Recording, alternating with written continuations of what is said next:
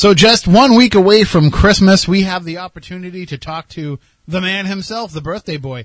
Jesus Christ joins us tonight as our special guest. We also debut our new paranormal news correspondent for the Week in Weird. It's actually making a comeback. Boy, I hope I still have the sound for it in the computer.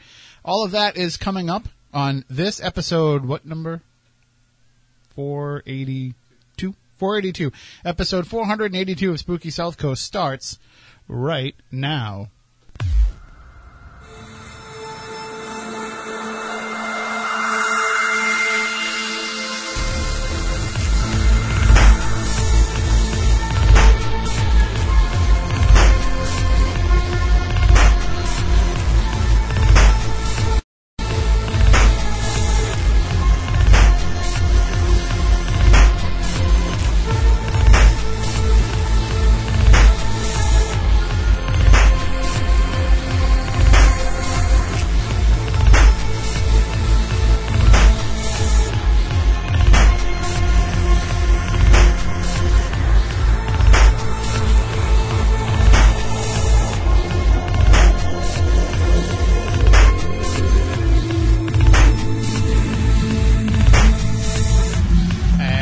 Welcome to Spooky South Coast. Tim Weisberg here, along with the silent assassin Matt Costa, science advisor Matt Moniz, and Stephanie Burke.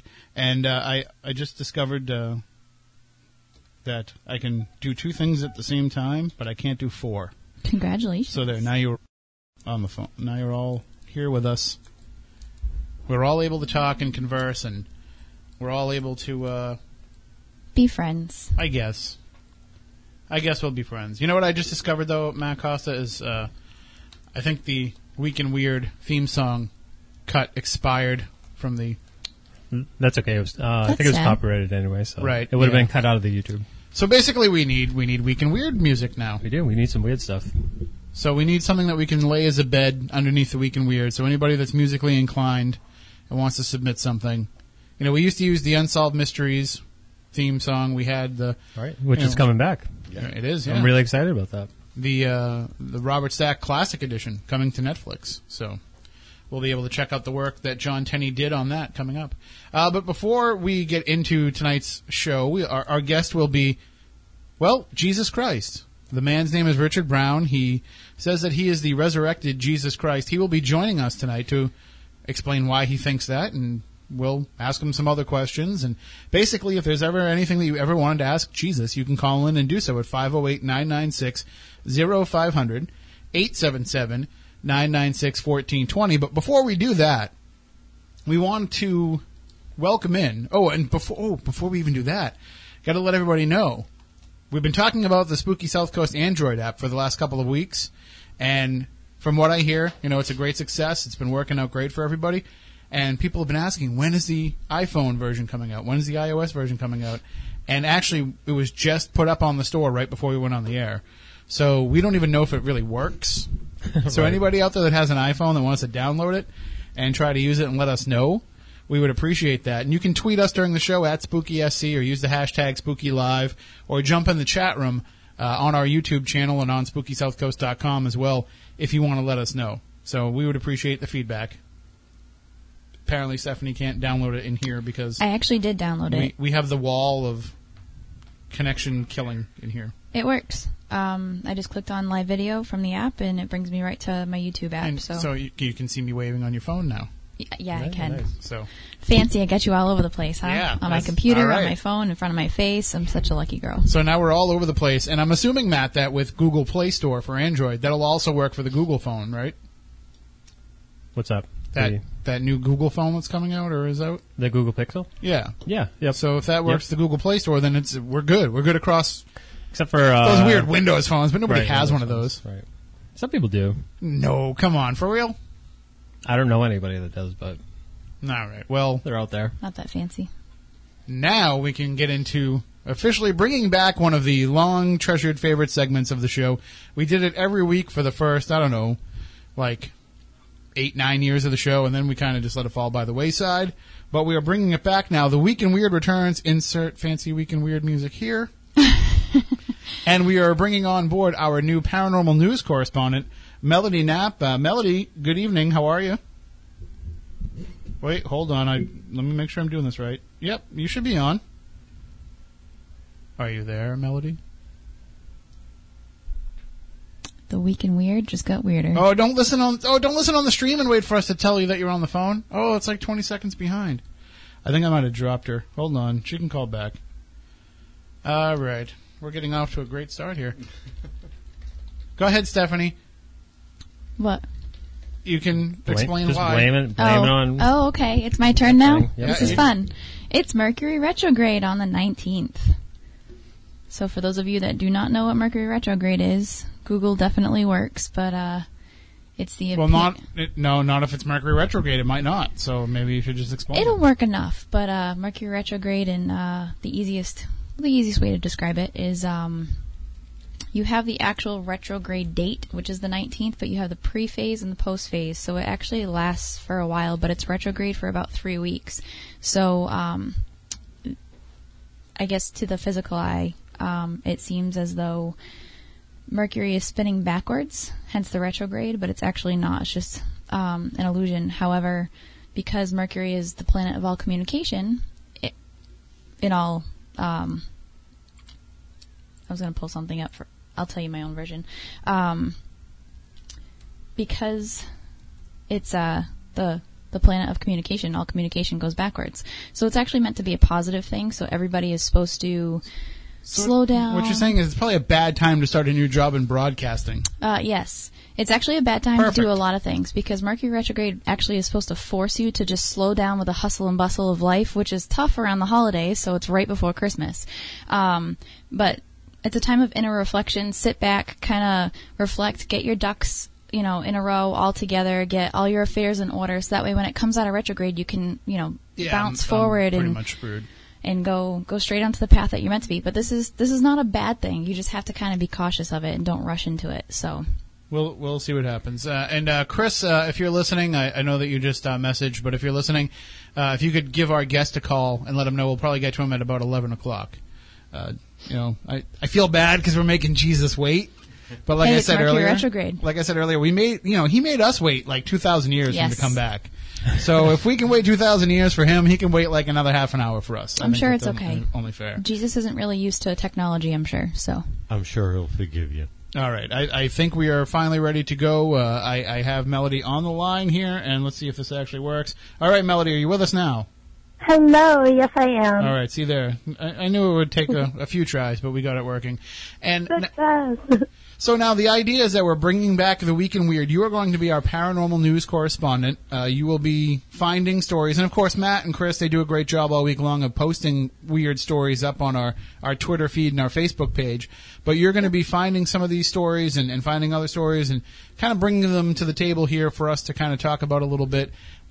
It's always been one of the most popular segments. It's why a lot of people started listening to the show in the first place and somehow, for some reason, still stuck around all these years later. So no pressure, but if you screw this up, basically you're going to kill the entire show. So don't listen to him. They made me do it while I was pregnant.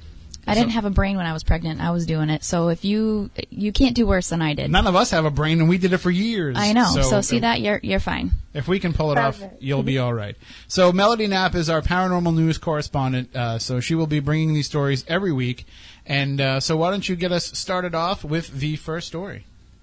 All right, guys. So I am starting this one off. To kick it off, I bring you the ultimate couple showdown. It involves a Ouija board, a 20-year-old boy, his 22-year-old girlfriend, and a group of their friends. I sensed an idea for next summer's big horror movie blockbuster because this one is straight out of a nightmare. All right, so Friday, December 11th, police were called to Tradewinds East Apartments in Michigan. And as reported by ABC 12, the news team, witnesses, a.k.a. the friends looking to summon the devil, told police they watched as the boyfriend stabbed the girlfriend after an argument that occurred during the game. I'm going to go out on a limb here and speculate that one of them was being a jerk and moving it. But we've all been there. It's a Friday night. You guys don't feel like going to the bar, so you invite your friends over to contact the dead. And someone ruins it by faking some exorcist crap. But it was then that the witnesses say the boyfriend threatened to kill the girlfriend. And I bet none of them expected him to actually stab her, but he did. And she suffered from a collapsed lung, but luckily she survived and is going to be okay. Sounds like a very eventful night that they had. I have a feeling claiming to be possessed won't exactly help him out too much on the 3 charges he's facing while sitting in jail. Good luck with that one, buddy. You definitely take the cake as boyfriend of the year. I don't know about you guys, but this is either an extreme case of possession, which I would love to dig further into because there was not a lot of details in the article that I came across, or it's a horrible domestic violence incident being masked with a paranormal alibi, which I'm not sure why anyone would do that, but... Well, but that happens, though. I mean, and you know this, Melody, and everybody here knows that sometimes, you know, it's something else that the paranormal can become a convenient excuse for. And there's, you know, there's times when people get into fights, get into disagreements, and sometimes it turns very dangerous or even deadly. And even if the people involved are saying, listen, I know we were doing this, but it has nothing to do with the paranormal, it's still, other people are like, oh, it's paranormal. Oh, it's because you mess around with this stuff, it's going after you. But, I mean, I know that every time I've used a Ouija board, the worst thing that's ever happened to me was like getting like a paper cut on the side of the board or something. But right? I don't think I'd want to get stabbed for using it. But then again, people are starting to send us like their haunted boards. So maybe it's only a matter of time. So I'm looking at all of you guys. Just don't bring a knife to a Ouija board. I would hate to see what happens during Chutes and Ladders. Right. That's when it gets serious. It gets serious, you know. You haven't seen my my Stratego strategy yet either. You know, people get really angry over board games, period. I had a friend, like, flip over the Clue game at me one time and, like, throw it at me because they were so mad that they lost. People get crazy about Monopoly, so maybe it was just the game. I just don't even play Monopoly. Monopoly, like... It angers people. You know why it's called Monopoly, right? Because it has nothing to do with the fact that you're trying to build businesses and build it's because it monopolizes your time. If you try to play a game of Monopoly by the rules, it takes, like, 17 hours. Well, it was designed that way on purpose. Well, you have to commit to it. They need to redesign it. Well, they designed it during the Depression. Well, I get depressed every time somebody pulls out a Monopoly board and says, anybody want to play Monopoly? Oh, jeez. No, yeah. That Junior Monopoly, good time. It's way faster. We need Spooky South Coast Monopoly. I like that. Let's work on that. All right, Melody, you have another story for us? All right, so second story. I think all of you guys are going to be really interested in this one. So what would you say if there was a machine that, for lack of better phrasing, had the ability to eliminate spirits from any location permanently? Like, you know, unhaunt your home, per se. Well, this week, that machine has been released by Boon D Labs, based out of Thailand. And on Monday, Greg Newkirk, recently featured on Kindred Spirits, as you guys know, published an article on his site, Week in Weird, articulating the madness behind this crazy machine. So basically how it works is it's described as a wave killer. So upon flipping the power switch, it activates a low-level electromagnetic field, a condenser microphone, and an infrared camera. When the machine detects an anomaly, it fires off a wave killer. And I'm doing a little quote-unquote bunny ears, and I did not make that term up. The company claims the radio blast forces negative entities to leave the location permanently. So, curious ghost hunters who want to get their hands on this interesting piece of equipment will have to shell out a meager $1,500 and $150 for shipping and handling overseas.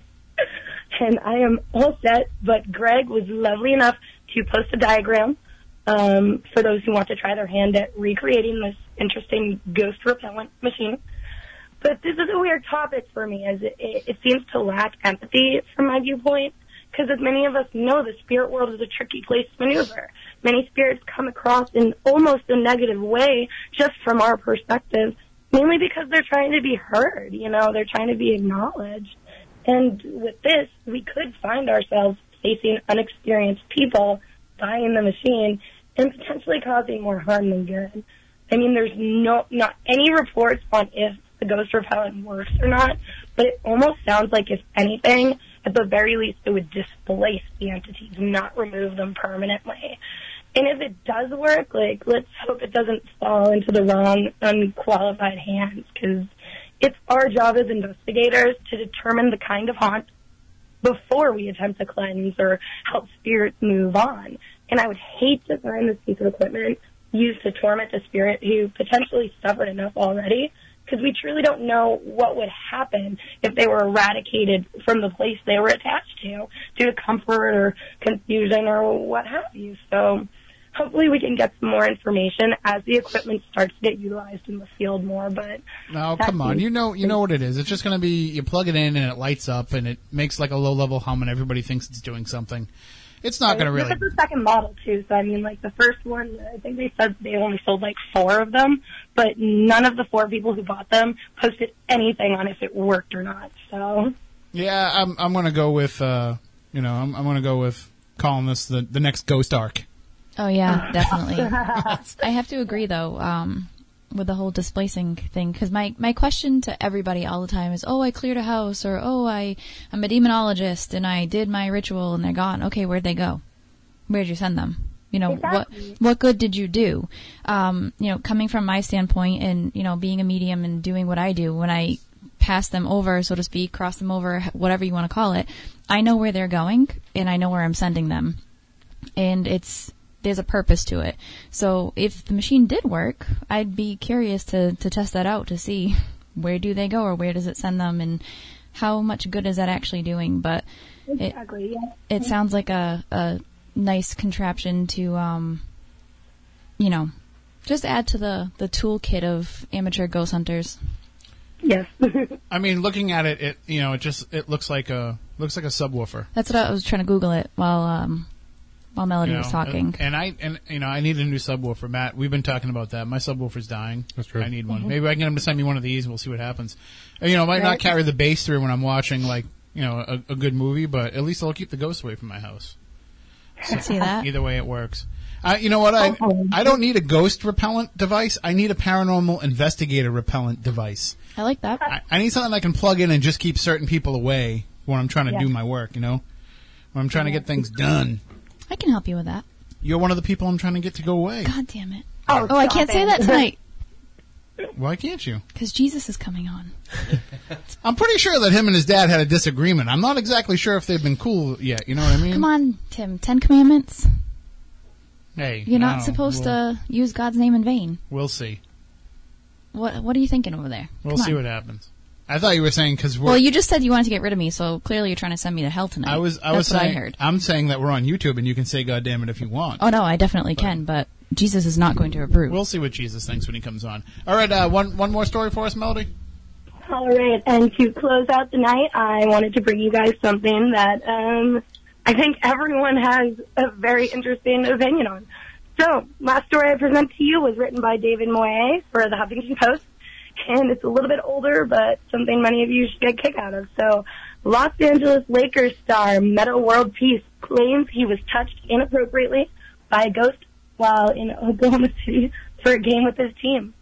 The team was staying on the 10th floor, which is the most prominently, notoriously haunted place in the hotel. And they were staying at the Skirvin Hotel when the supernatural assault took place. So, Peace reported to the Orange County Registry that the ghosts were all over me. I just accepted it.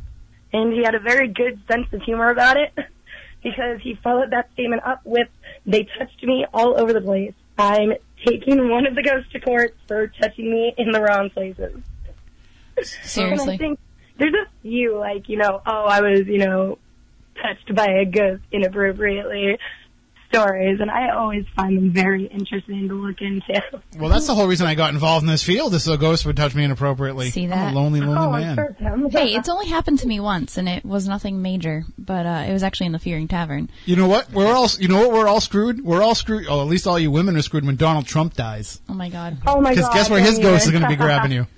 But where would he hang out? Recently grabbing you right for the first time, on the leg, and it was pretty close to my private lady part.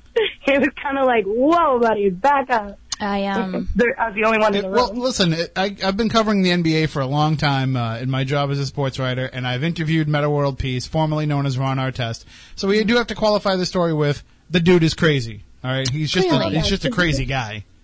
But at the same time, numerous athletes have reported staying in this hotel, and there's stories about other hotels. Dan Gordon and Mickey Bradley wrote 2 whole books about haunted baseball and all the different, and they mention hotels and that story. So, I mean, this does happen. This does happen to these guys when they're out on the road. But again, Meta World Peace, he's kind of a little bit of a crazy guy. He's a little eccentric, I guess. Wasn't it, who else came out and said something like I'm on YouTube, right? I'm not on the air. Yes. They had sex with a ghost. Was, Kesha, I think. Oh, yeah. She just came out recently and talked about that. So, I mean, maybe there's something to it, maybe there's not. And we've had people on as guests that have talked about writing books about the phenomenon. So, I don't know. I haven't experienced it myself. I think I've only gotten pinched by a ghost inappropriately, but that's it.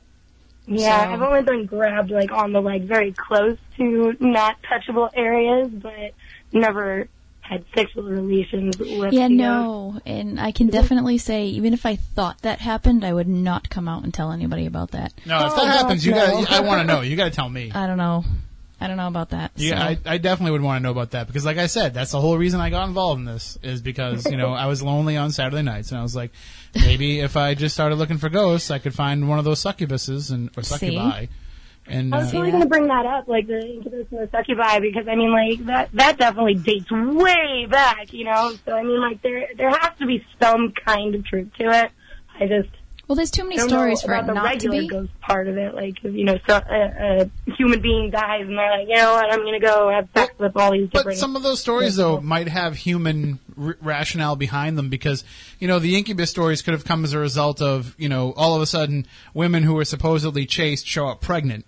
So, how did that happen? You're not married, so, what happened? Oh, it was a demon came to me in the night. Right. And men would be caught, maybe, taking care of themselves and... what are you doing in there? That's a sin. Oh, no, it was a ghost. The ghost did it. Yeah, religion runs deep on that one, especially no pun intended. Right. I just had this conversation the other day about how everything that comes out of my mouth is wildly inappropriate and so is not meant to be. Usually you're fine on the radio, but I am, but not tonight. YouTube just turns you into a sailor. I just had an energy drink, so things are going to get way more interesting as the night goes on. There you go. That'll be it. All right, well, Melody, before we let you go, did you have something that you wanted to promote? I know you were working on something coming up for February. Is that a go? Are you ready to announce that yet? We cannot because there's someone filming at the location and we need to talk to him. But hopefully soon. All right. Well, anything else on the calendar that you want to let us know about? Nope, not really. All right, well, I got one for you. In 2 weeks, when we return to Spooky South Coast, because we're taking the next, the New Year's Eve and Christmas Eve off, you can promote the fact that you'll be here again to share some more stories with us. Yes, and it will be just as interesting, if not more. I hope so. Sounds good. Thank you so much for joining us live tonight. Some of these will be live, some of these will be taped. If you're around on a Saturday night, we always prefer live, but I know that you're busy out there in the field and doing the real work. So, but we like talking with you one-on-one too. So I do too. Thank you guys so much, and I'll be tuning into the show anyway. So. All right, and now that you've got all these Spooky South Coast fans and listeners who are going to start following you, where should they go to follow you online? Pretty much my name, Melody Knapp, and my Instagram is melody.knapp, and my Twitter is melody.knapp. So just search my name and you'll find me. I always post really interesting, funny stuff, and got a good sense of humor. So. All right, and stay away from the spray, okay? Oh my God! Please tell me about it. All right, I'm trying to decide. I don't know if I want to call her Pepper or Squints, but I kind of like both are kind of cute. Right. So. Oh, and also my team page is Transcendental Truths if they want to follow that project. It's a much more scientific approach to investigating, and we're not doing it how regular investigators do it nowadays. So that'll be launching in 2017, but you can follow the page now to keep up to date. Excellent. Well, thank you so much, and all right, thank you, Pepper, for bringing us the Week in Weird. Thank you, guys. Talk to you soon. Have a good night. That is our paranormal news correspondent, Melody Knapp. And she is going to be bringing the stories to us each week on Spooky South Coast. And you can always submit stories to us if you want by sending them to us, spookycrew@spookysouthcoast.com, or by hitting us up on Twitter @SpookySC or on Facebook. But really, I mean, Matt and Chris do a really good job of covering all those stories. And we'll get Melody involved in some of that, too. We'll get her submitting stuff via the social media as well. just so that, it's... I find that to be the thing that people can go to every day, You can only get so much of the show. You listen to the show once, maybe twice during the week, and that's the end of it. But the news comes out every day. There's always something weird being posted up there, so definitely it's worth following us. And as we said, now that we have both the Android app and the iPhone app, you can do all that. You can follow along with us right there on the app. We have it all tied in. It's kind of one-stop shopping for everything Spooky South Coast. So when you get new devices for Christmas or whatever you celebrate, then certainly make Spooky South Coast one of your first downloads. We absolutely will not. We might let you down. I can't say that we won't let you down. It's not that we let them down. Our technology gets a little crazy sometimes. I will say this: we won't take up a lot of space in your phone. Good. That much I can promise. It's a very small app, very non-intrusive. But we are going to start. We're going to set it up so we can do push notifications on that, though, awesome. right, Matt? So that that every time we want attention, we can just send out a push notification. Right. It's like pay attention to us. Right. Like they're a little needy. I just posted a picture on Instagram of my dinner. Please like it. Oh my God. Kidding. You could set that up, though. I mean, it's paranormal news, so it's not... We'll do it to let people know when the show is going on and when there's a new video posted and things like that. Well, there's plenty of... We won't abuse it. No, there's plenty of ways to follow everything that we do and stay on top of it when... We might abuse it. on social media itself. So if you guys need help with that, of how to follow, you can easily do that on Instagram and Facebook. Twitter, I'm still not that great at. Okay, I'm going to give Matt Costa a job right now. I'm going to have him actually call Jesus. So does Jesus have a cell phone? I don't know. I don't know if this is a landline or a cell phone. Okay. But Just curious. We do have his number. And, we're going to talk with him coming up. And if you have any questions during the discussion, you can call in at 508-996-0500, 877-996-1420. The man's name is Richard Brown, but he says that he is the reincarnated Jesus, the returned Jesus Christ. I keep saying reincarnated, but it's not. It's a resurrection, really. But we'll get into all the differences about that coming up with Richard. But we will take your calls, and you can join in the chat room as well. And I did put it out earlier that if people could ask questions to Jesus, what would they want to ask? So some of those questions that filtered in on Twitter and Facebook earlier today, we might work some of those questions in as well. But really, I have no agenda in this discussion. I have no real planned. I want to find out his story. I want to find out why. And people have been getting on us all week long since we started talking about this. About why are you having this guy on when clearly he's not Jesus? And my response is, well, how can you say that he isn't? You haven't heard his story yet. It's kind of comparable to the questions of how do you know ghosts don't exist. Or do exist. Any of the topics that we cover here on the show. How do we know that Santa's not real? We could say, well, I don't know if you saw that story this week. No, I haven't. There was a street preacher who decided to show up at a mall in Texas and went up to the line of kids all waiting to speak to Santa Claus and started yelling at them about how Santa Claus isn't real. It's nice. Your parents who bring you the presents, and that we really shouldn't be celebrating Santa. We should be celebrating Jesus. Yes. And so, these parents were kind of getting up in his face, and he said that he's received death threats, and of course you have, because you ruined Christmas. Right. Even Jesus would be okay with kids believing in Santa. And actually, we can bring on our guest tonight, Richard Brown, the man who claims to be the resurrected Jesus, and ask him what he thinks. Kind of right out of the gate, Richard, I'll ask you that question. All right. The story about the street preacher in Texas that hit the news wires this week, going up to these kids in the mall and saying that they're committing blasphemy by worshiping Santa Claus, and that Christmas is supposed to be about Jesus, and that it's actually their parents that bring them the gifts, and basically just ruining the magic of Christmas for these children. I can imagine that Jesus would not really have an issue with Santa Claus. No, I don't think he does. He's got more important things to worry about. There's a lot more stuff going on in the world than kids believing in, a magical fairy tale. Right. It's all fine. Everybody knows that. And then it's still, they got to be taught it's about Jesus Christ and Lord and Savior. But at the same time, it doesn't make one mutually exclusive to the other. No. It shouldn't. I mean, you really have, it all has to point back to Jesus Christ, right? Well, and so we received this email from you a while back, asking to come on the show, and in the email, you state right at the beginning that your name is Richard Brown, but that you are the returned Jesus Christ. So my first question is, and it's the question that everybody's been asking us this week on social media when we announced that you are our guest, is what makes you think that? Well, I've had a lot of things that have happened to me in my past that totally convinced me. So I've had some revelations of signs, wonders, stigmatas, all kinds of stuff. And it's after 20 years of thinking of Jesus, I'm totally convinced.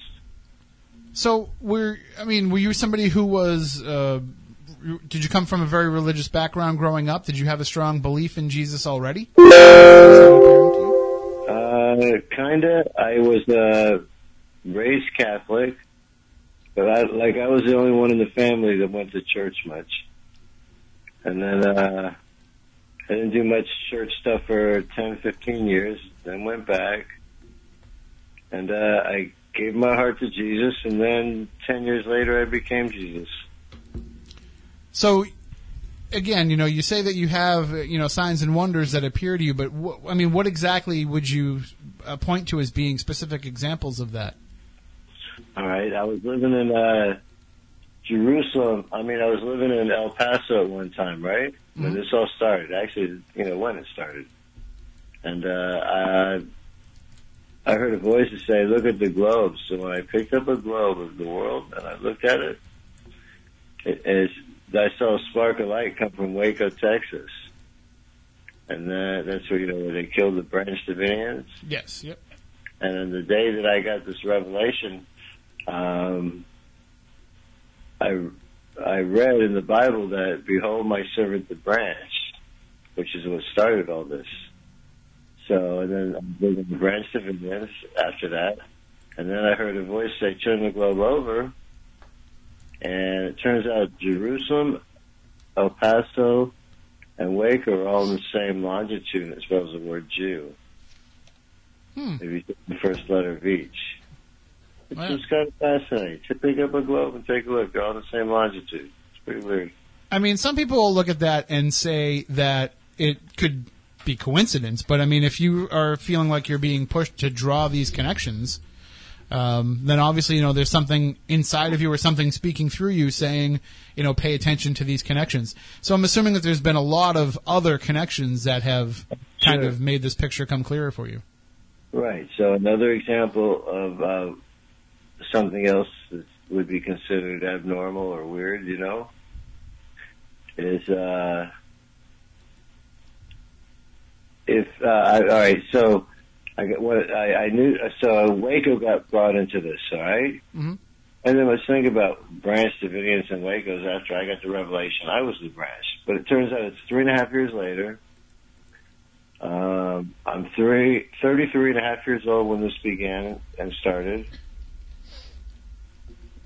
And, let's see, a couple of weeks after that, I had a stigmata on my forehead. Oh, you had actual stigmata? Actual stigmata, yeah. It was pretty freaky. It scared me. So, like, where the crown of thorns would have been? Yeah, where the crown of thorns is. But see, the crown of thorns, there's much more to this Bible thing going on. I'm going to give you, you like conspiracies and stuff, right? Sure. If you take Waco, Texas, right, where like 80 or so people died, and you connect the dots, all right, of what somebody was trying to do. So, for example, if you connect Waco, Texas with Oklahoma City, right? Mm-hmm. You recall that Oklahoma City was done, 2 years later on the same day, right? Right. Was it the same date? It was the same exact day, right. So, and what's funny is, not funny, but, what happened was, like 84 people died in Waco, Texas. Well, when they revenged them at Oklahoma City, all right, it turns out that twice as many people died. 160 people. So it was like double of the Lord's hand. Now, if you add another factor, this is where the conspiracy starts. That's one conspiracy, right? Sure, yeah. right? He got blown up buildings 2 years later. There's something there, right? Yeah, on April 19th was the date of that. 2 years later. Yep. Right, exactly, sir. So there's another cult. Remember God's Salvation? Not God's Salvation, but that's another one. But I'll tell you this other one first. Remember Heaven's Gate? Oh, yep. Marv Applewhite, yep. Right. So now when they went and killed themselves, I was one of the first websites on the Internet. I started my web company at that time in '96. There wasn't many companies on the Internet at that time. It was, very early stages of having a web presence, yeah. Yeah, it was zero when this all started for me, right? So, what was my... All right. I got sidetracked there. Well, you're talking about when Heaven's Gate happened and the Hale-Bopp Comet and all that. So Heaven's Gate.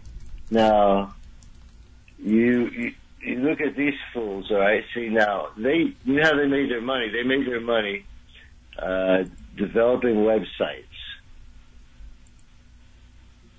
Remember? It's you say so, yeah. I was unaware.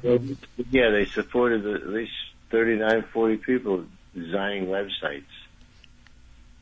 Okay, so that's how, and they all lived in one house, big mansion, San Diego. All right. So they lived in San Diego. So if you look at the book of Isaiah, there's 39 eunuchs in the palace of the king of Babylon that are carried away. All right. Okay. And there were 39 of them that killed themselves.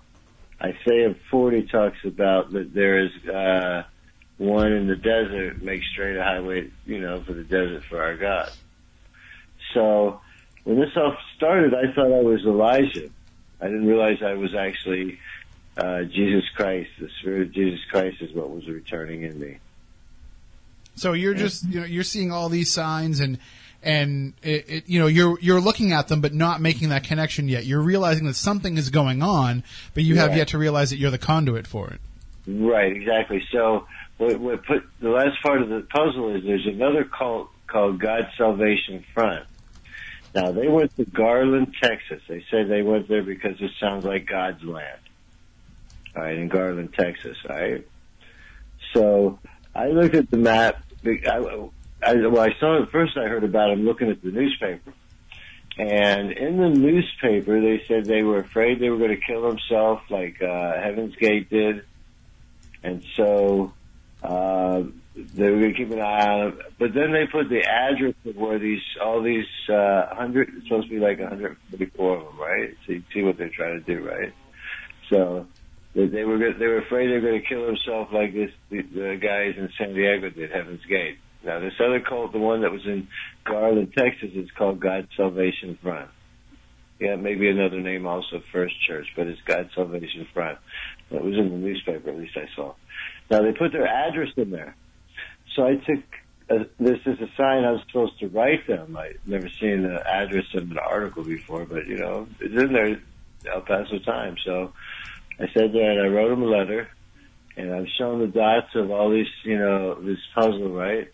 So if the guy was saying that he was Jesus, or God, whatever he was trying to do. Which, many of them do. Right. They came from Taiwan, these guys. All right. Wearing like white all the time. And, and they were going to, these are the 144,000 horsemen following them into the world and stuff like that. He's saying these guys got 2 children. This one is Jesus. This one is Christ. All right, I got 2 children also, Crystal and Christopher. All right, they're the Christ children. They're the family watch. Okay. And so, all right, keep going. Well, I mean, we're seeing all these different connections here, but when did you actually have the revelation that it was actually you that was Christ? Because we've heard the promise of Christ coming back to Earth, and we've been waiting around for 2,000 years. And I think that there have in talking about these different cults, there have been many others who have claimed to be the resurrected Christ. I mean, what was it that clicked in your mind that made you definitely feel like it was you? Right, exactly. So on the day that I had, all right, see, here's what happened was in July something in 96. And all the Republicans were on their way to San Diego to do their national convention to pick who they're going to have for the primary, who they're going to have for the president, right? Mm-hmm. That was back in 96. Bob Dole was running. Yep, Dole and Clinton, yep. All right, so I sent them all a letter, and I'm saying, look, you know, I had this business called World Wholesale Outlet. Wasn't making much money. So in my head, I said, okay, I'll get 10% to pay off the national debt of the U.S. And they didn't answer me, all right, but beside that, but on the day that I addressed all these envelopes, I picked a verse out of the Bible to put as a subject matter in that email. And I picked a verse out of Zechariah 3. And it was basically a couple verses, but the main one is, behold my servant, the branch. Well, when I read the verse, behold my servant, the branch, I hit the floor. I mean, it basically literally floored me. And I didn't know who the branch was, but when I hit the floor, I go, God, why me? And I heard a voice that said, because you've been so faithful. So you think that voice was God himself? I believe so, absolutely. And what is your reaction to hearing that voice? You know, you hear this voice speak to you that you believe is God. What goes through your mind, and how do you adjust to that reality? All right. Well, what initially went through my head was, why me? Okay, I knew it was profound, but again, I didn't know who the branch was. But at that moment, though, let me keep going for a moment.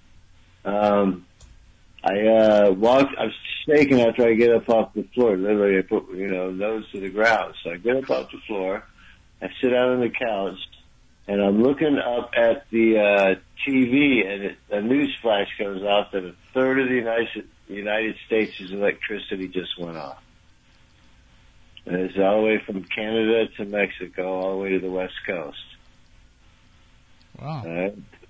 Now, that was the July 2nd or the 6th, it's somewhere around there. I got it, I don't know off the top of my head right now.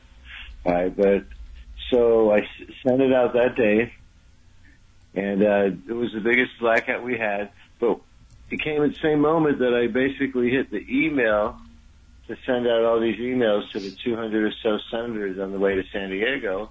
But at the same moment, I took a sip of coffee and I spit out a fly. Going, ooh, why is that? I guess it landed in my, coffee or whatever, right? So I took a sip, I spit, I go, why me? Man, that's weird. And then I picked the title, Behold My Servant the Branch, and hit the button. I sent out all those emails. I haven't been the same since. After that, I decided to give all my business to pay out 10% to pay out the national debt of any country that would join us. Because the United States didn't answer. Well, none of the other countries answered either. Mm-hmm. They said, and I said, God, this business is not working. You're going to have it all. So 100% goes to the church. And so we're all going to use that to fund our infrastructure and do what we got to do. So at this moment then, that you have this realization that God speaks to you and tells you that you are Jesus, was there automatically imbibed in you a sense of imbued in you a sense of what it is that you had to do, or did it take a little while to kind of figure out exactly why you were given this and what you were meant to do with this position? Well, I got the original, after I started thinking I was, the day that Revelation had, and the third of the United States blacked out. By the way, it looked like a big giant sickle, like the harvest was here, the Grim Reaper, all right? Mm-hmm. All right, and then you got Jerusalem, El Paso, and Waco. Take the first letter each, it spells Jew. El Paso, God passing over. And if you sit there and draw a line from Waco to Oklahoma, and you draw a line from San Diego to Garland, where the other cult went, it makes a cross. And then you got, the garland, don't you get it? When they crucified Jesus, they put a garland on the Messiah's head, right? Crown of thorns. Sure, yeah. Somebody uses the word garland, right? And so that's what they were trying to pull off. They didn't know I was going to show up, though. 33 and a half years old, thinking I'm Jesus. So that was actually the age that you were when all this happened? Yes, sir. Well, that's perfectly fitting there. Yeah. So then, all of a sudden, you say that your business starts going toward the church and funding the infrastructure and all that. What have you done now with this gift? I mean, I know that you've written a couple of books, but how have you taken this role and gone out into the world with it? Okay, so after I started realizing I was actually Jesus. All right, it took like 6 months for that to happen. So now it took me 10 years to write one of the books I wrote. Wasn't that easy, right? Wow, yeah, that's not to tell the world. So I released those as a video form. So long I didn't even want to type it. So I released it as a video form. It's like 707 videos, 10 minutes apiece on average. Watch them all. You'll know everything I know. Yeah.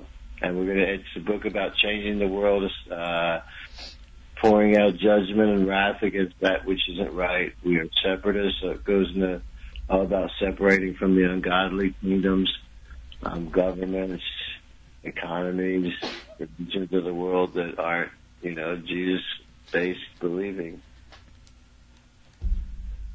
And separate. I can't believe that. That was just. I think we've lost Stephanie for a second. She's feeling a little under the weather, so let me just pull down her microphone. Doctor, did it? Was she on the line? I didn't even know. Oh yes, no. We have. I have 3 co-hosts with me. I have Matt Moniz, I have Stephanie Burke, and I have Matt Costa. But Stephanie just she's a little under the weather. She just sneezed. So. All right. And we don't have cough buttons on our microphones, so we. We'll say prayer for her, right? Thank you very much. Now, so with doing this now, with going out into the world and sharing this message, I'm sure you get met with a lot of skepticism from people. At what point do you actually tell them that you are Jesus? How do you work that? How do you work that into a conversation? I mean, obviously you sent us an email because we're receptive to different types of beliefs and ideas, but you must be met with a lot of resistance in other arenas. Well, I've been doing this for 20 years now. And I've met thousands of people that said I wasn't Jesus, of course. Met very few that said they were believing me, but, I couldn't trust them. Couldn't trust their belief system at the moment. All right? But what I'm doing now, as I said, I wrote a book. It took me like 10 years to write. Took me like 3 or 4 years to record it on video form and put it on YouTube. Set up my YouTube account as I Am Jesus Movie, and then I put my Twitter account up recently, and that is Richard is Jesus. Mm-hmm.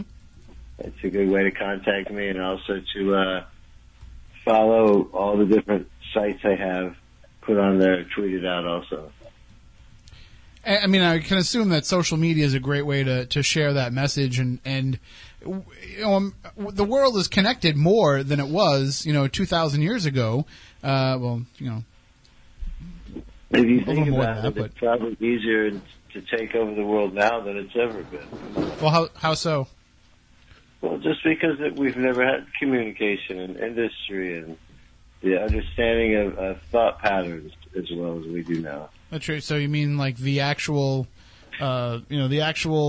ability to spread the message and to reach out to everybody would do would it, be easier and to do, yeah. when you know the way to manipulate and get everybody to do what you want at one time. But wouldn't the fact that there is a lot more skepticism in the world today? There is, people are very slow to believe, I think, and people require a lot more proof than they might have required in years past. So I think that might actually be a bit of a hindrance because it's got to be harder for you to convince people that you are who you say you are. I mean, just because people are even skeptical about whether or not there even was a Jesus. So it's hard to convince them that you are the resurrection of Jesus when, some people don't even believe he was the Messiah to begin with.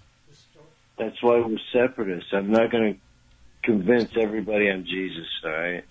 That's impractical and probably not going to happen against Bible. It's not going to happen. So That's why we're separatists. We're going to take half the world. We'll take the North, you can have the South, or the other way around. We'll take the old world, you can have the new world. I don't care. All right?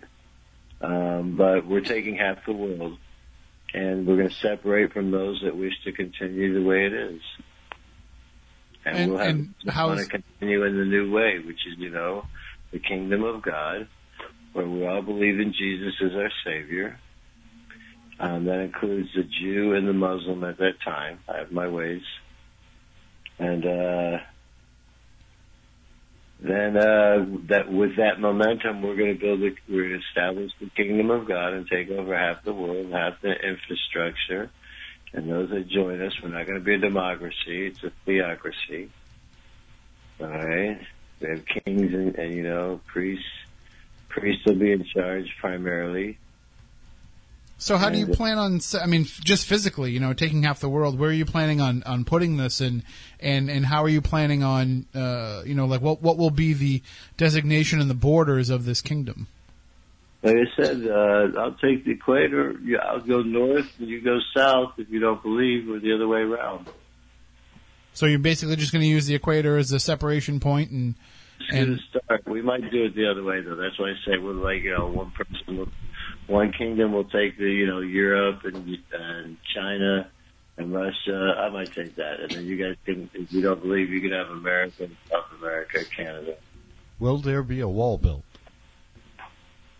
Well, yeah. Will there actually be a way to separate the non-believers from the true believers? Will there be a physical border, or is it, just implied in your belief that you will stay in your particular area?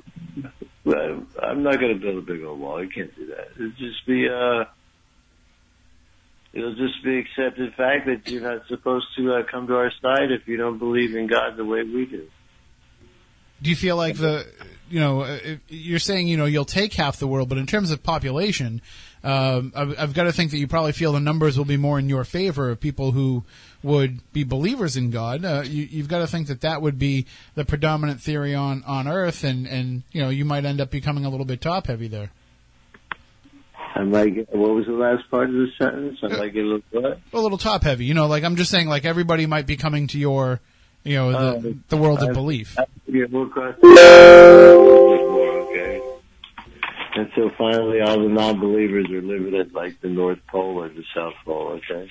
And will there be, for those who don't believe, will there be any kind of tribulation? Will there be, these trials that we will have to go through as non-believers?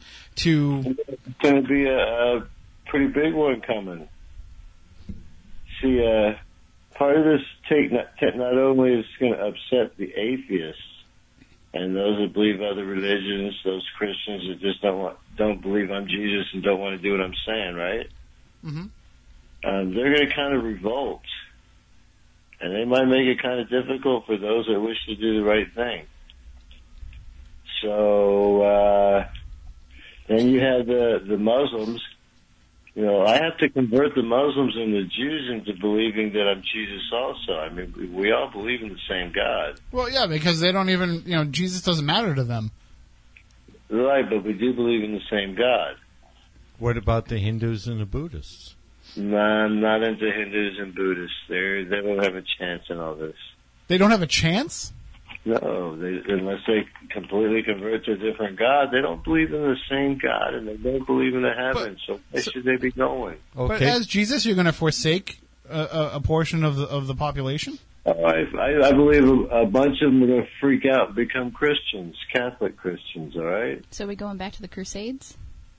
Yeah, there might be a little bit of that action going on. I proclaim that it's the Protestant Church that is the Antichrist. Because if you read the Bible really good, it's really what it looks like. I mean, it says a third of the stars are swept from the sky by Satan, and a third of the church right now is protesting the true church. So that's a third of the stars. You got Martin Luther is taking books out of the Bible, and that's what you're following. Protestants, everything you're against is Mass, Mary, priests, everything. The only thing you got left is to protest Jesus, and when you don't see yourself floating in the sky, you're going to say, you ain't Jesus. All right? So, and if you look at the rapture theory, that's all made up just a couple of 100 years ago. That's not what the church taught for 2,000 years. Maybe they know better than the Protestants, right? So how do you feel about the Council of Nicaea? Somebody had to do it. You had to do it at one time, right? If you're going to try to build the kingdom of God and you think it's the Catholic way, all right, you're going to establish some rules and sit down and say, here's what we're all going to believe and follow, and here's codify the Bible. I'd be doing the same thing, wouldn't you? Well, what about basically you have the Apocrypha? What is your thoughts on the Apocrypha? Okay, so the Bible is 73 books. So the Protestants have a 66-book Bible. Wow, kind of makes it look like the 666 they're trying to match it with, right? Actually, Martin Luther wanted to take a few books out of the New Testament also, but they checked them on it, wouldn't let them. It takes a lot of balls and, probably working for the wrong guy trying to take books out of the Bible. If I did that, what would you call me, right? So, the whole Antichrist movement is actually, it's all referring to the Protestant movement, the protesters, and the anti-ones, the ones that are against the true body of Christ. You're trying to establish a different But Christ. that would essentially be everyone except for Catholics, right? No, it has to do with converting them and being very strong with them and just, I'm Jesus, and if they believe it, tell them, look, you're going to do what I say, and I'm telling you, you're wrong thinking. So in Catholicism, God is all forgiving, and you're washed of your sins, and as long as you go to confession, then you're able to enter the kingdom of God. So wouldn't the second coming of Christ be an eye opener for everybody? Just similar, to what happened in Fatima, and different things like that. Medjugorje. Yeah, it'll be so overwhelmingly powerful that they have no choice but to believe. So I can't foresee anybody really going against it if it's that eye-opening. So why leave out all these people or forsake them or, shove them to Canada or America? Wouldn't they all just be that impressed? It's a whole big area. So, again, what I have to do is I have to look at the big picture. I got the Jews, Christians, and Muslims. I got the schism between the Catholic Church, the Orthodox Church, and the Protestant Church. I've got all these other religions out there. I got to draw a line somewhere. So we're going to say it's the people that believe in the God of Abraham. Okay, Jew, Christian, Muslim. Okay, now Jesus was Jewish. That's where I was going to go. So if Jesus was Jewish, where does the Catholicism part fit in? Well, Catholicism, if you read the Bible and the message of Jesus and the New Testament, you're going to see very clearly his main message, other than that we're the begotten, we're the children of God, was that he had a full message for the full world. Right? Mm-hmm. So the complete truth for the complete world. The word Catholic means universal, so that's what they're trying to say. Now, in history, it came out that somehow it actually took on that word as what they were saying instead of the word Christian, but they didn't stop becoming, being the true Christians, first Pope, first ones with the authority to spread the message of Christ, which is that we're God's children. And, by the way, our resurrection is when we learn that we're all the begotten children of God. And we become just like Jesus. So, lost my train of thought again. So, but let me keep going real quick because I don't know how much time we have. But then you have the Muslims. So we had to do something there. If you read the Quran real close, you'll see there's a few differences in what Christians and Catholics believe. They say that there is no Trinity. They say that God has no children. They say that Jesus is not divine, not the Son of God. God has no children. So I took it upon my duty, so I changed the Quran. It now says that we're all his children, we're all begotten. And that'll get their attention. He'll also resurrect the entire world, because that's what the resurrection is. It's our begottenness, our resurrection. Our spirits are being uplifted back to what they're supposed to be. So where are we going to put all of these extra people? Because we already have a severe population problem as it is. Not to mention, how are we going to feed them? And what do you mean? Where are we going to put all? Wait, you think we'd have that many followers? No, if you're saying you're going to resurrect everybody, that's a lot of people that have died between now and then. There's no physical resurrection. Oh, okay. See, I got to correct some doctrines of the church. They're not all correct, all right? So, but one I of them won't argue that. It's a spiritual resurrection of our spirit. Okay, usually when you use the term resurrection, it's bringing physical, yeah. Right. Just like Jesus sorry resurrected from the dead. for the confusion. I do, and Richard, should I refer to you as Richard or should I refer to you as Jesus? I'm not exactly. Richard is fine. You're doing good. Okay. All right, and why not just use his original name, Yeshua? Because I will spit into the microphone when it's and I don't want to offend anybody. When you get raised Catholic, you take you take a name out of the Bible, a confirmation name. I chose the name David.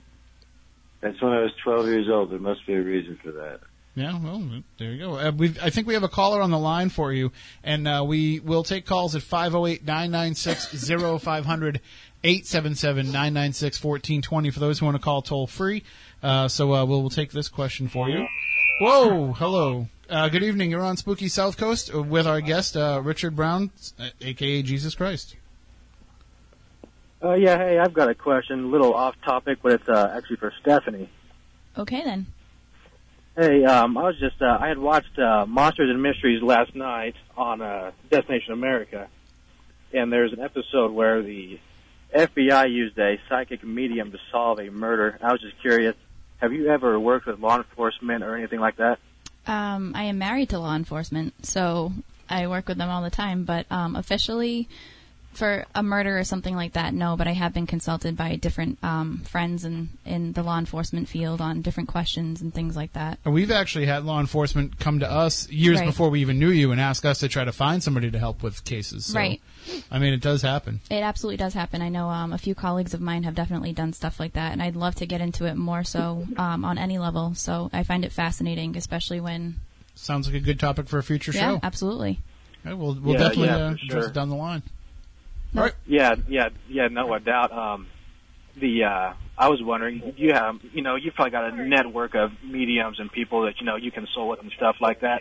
I'm actually a detective here in Kansas working on an unsolved murder. Are you? And so that's kind of what I was calling to see if you've ever done anything like that or if you know anybody in the Kansas, Colorado area that does. I don't know if I know anybody in the Kansas area, but I do know a few people that travel to that part of the country. So if you want, you can email me at workatburke@yahoo.com and we can talk more about it. Yes, I will definitely do that then. Awesome. I look forward to it. Thank you so much for the call. Very good. Yep, thank you. You're welcome. Thank you. And Richard, I mean, just throwing it out there, what's Jesus' perspective on those who are given the gift of psychic and mediumship abilities? If it's true, you know that it's true, and you use it very wisely. We're just running a hustle thing. It's a completely different set of rules, I guess. Right. Stephanie is not a hustler because she actually fights when we try to tell her, like, you should probably get paid for that. And she's like, no, I don't really want to. So, she's definitely not in the hustler category. No, definitely More not. like swank. Oh, see? Moniz knew exactly where I went with that. Sorry, I did not mean to make a pornography joke with Jesus on the line. I apologize for that. I didn't even catch it. See how naive I am? Well, one of the things that that my co-host Matt Costa found online is, you've issued a challenge, a monetary challenge to anybody who can actually prove that you're not Jesus. Yeah, I've actually raised a monetary challenge. I will offer $30,000 to the first person that can prove I'm not Jesus Christ. Gets me to stop, give up, and say, oh, my God, I'm wrong. All right? I'll get 30,000 to the first person. And what will it take to prove that you are not Jesus? Because I think other people would say, what's it going to take for you to prove that you are? Yeah. I don't think there's anything. I mean, after 20 years, I've heard every objection. Right? Pretty good at handling them by now. So I don't think there's anything. It's going to take something really unique out of somebody's mouth to change my mind. Or it's going to take the actual voice of God. So I get off for 30,000. And it's almost like there's like a link between 30 pieces of silver for Jesus, turning in Jesus kind of thing. So you could retwist on all that. So if you're donating your money that you make to the church, where is this $30,000 coming from? We can do both. Why not? Okay, so you're just kind of holding it back from some of that for the purposes of helping spread the word. Do you get donations from other people? Actually, I don't mind them. I've never had one, so I don't know what I do with it anyway right now. I'm trying to do this just on personality. Okay. And one of the questions that I would have with, the whole trying to prove and disprove thing, and again, I apologize because I am not raised religious. I don't have a strong background in religion, but is it wrong to expect that if you are Jesus, that you would be able to perform some kind of a miracle to show that you are, in fact, the Messiah? All right. So when I read the Bible, I don't read it the same as probably 90% of the people. I read it as a book of allegories, symbols. Mm-hmm. So when I read a story about, like, for example, two blind men, it's not talking about two individual guys that can't see. It's talking about the Jews and the Gentiles. All right, and that builds the kingdom of God. The whole Bible is about building the kingdom of God. Healing two individuals doesn't, build no kingdom. All right, so the more supernatural it sounds, the more chance that there's another message in that scripture there that's supposed to be pulled out of it. So people have been reading completely wrong. Jesus didn't walk on water. They're saying that the Spirit is such a solid foundation. It can uphold you and have you walking in holiness. All right? You have enough faith to believe it. It's just the Spirit is just as real as the nature. All right? But they use the nature to explain the Spirit because you can't see the Spirit. Is it possible that this, because, we're here in Fairhaven, Massachusetts, and there's a gentleman who goes by the name of Mel. We call him Fairhaven Jesus. He dresses as Jesus, crown of thorns, robe, staff, everything. And he spends all of the warm months up here walking around as Jesus and meeting people and interacting with them as Jesus. And then in the wintertime, he goes down to Florida and he does the same thing. And this is kind of how he lives his life. And, we've had him in the station here on other shows, interviewing him in the past. Is it possible that the same spirit of Jesus has actually been placed in other people in order to help spread this message and in order to help bring Jesus back to earth? Okay, I'm not sure about that guy having a part in it. But he says God came and talked to him when he was in jail. So, well, maybe he'll come and join me. Right? I don't know this whole story based on what he told me. Did you actually think he's Jesus? Well, if he can sit down and show he's had a stigmata, he was 33 and a half years old. Jerusalem, El Paso, Waco, spelled Jew. There's a cross that, connect the dots between Waco, Oklahoma City, and San Diego and Garland. And so Richardson is right there also, Richard, son of God, all right? But I told you they didn't know I was coming. But that's a conspiracy somewhere up in there. They were trying to do something, all right? It's like those guys that blew up the mailboxes and made a big happy face, all right? They were trying to do the same thing. They were trying to build a cross, have this guy sit off of it. It really is a cross of death. All right? They just didn't know I was coming. Well, and also, people will say that that there is, if there's the yin of Jesus, there's the yang of the Antichrist. And I know that you had mentioned earlier that you feel like the Protestant Church as an institution is representative of the Antichrist. What about all these thoughts that are out there, these theories that are out there right now, that Donald Trump is actually the Antichrist? No, not true. Well, what are your thoughts on Trump as Jesus? Well, Trump is okay with me so far. He's a man's man, all right? I'm sure glad he won over Hillary. Well, this guy actually beyond that, though, I'm a theocrat. I believe in a theocratic party. I think that's the first thing Moniz has agreed with you on all night.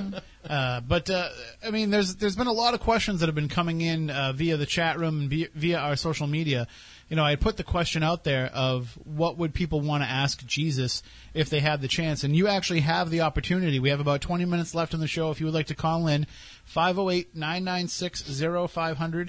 877-996-1420 are the numbers. You can also reach out to us via Twitter by using the hashtag SpookyLive, or you can also go into our chat room on SpookySouthCoast.com and on our YouTube channel, and also on both our Android and iPhone apps as well, if you want to try and do it that way as well. But as I mentioned, you know, I put it out there earlier for people to be able to ask questions, and, you know, naturally, some people have some that are going to be, you know, facetious, and some people are going to kind of be joking around.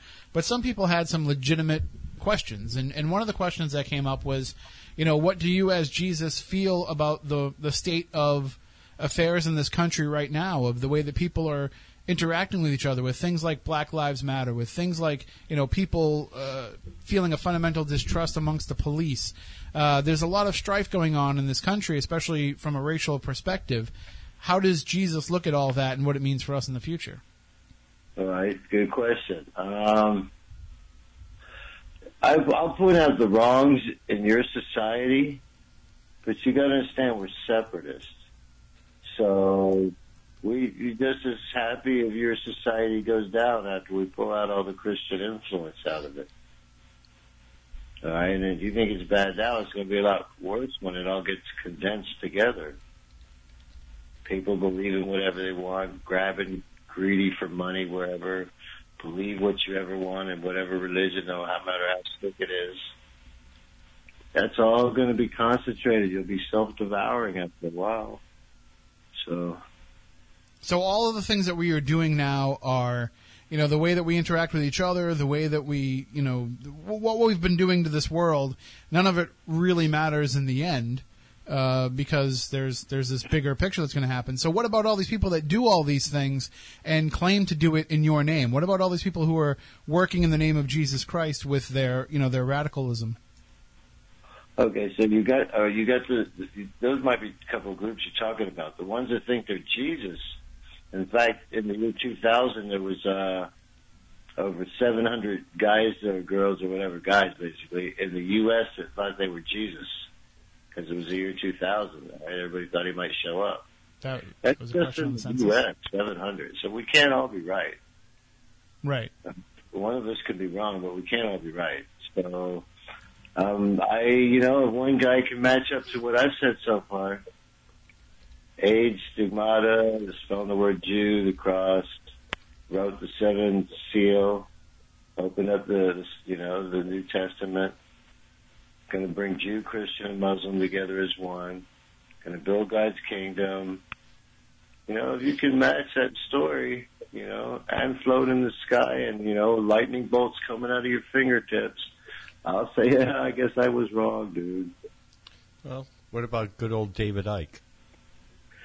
David Icke, I'm not familiar with David Icke. Well, he claimed to be Christ back in the 80s. Yeah, he claimed he was the Son of God. And David Koresh said the same thing. I mean, basically, Richard, we need you to kind of explain why, because to somebody who doesn't believe that you are who you are, you sound no different than a David Koresh, than a Marv Applewhite. You know, you sound like somebody who is imbued with this belief that they are Jesus, and this fundamentally strong belief.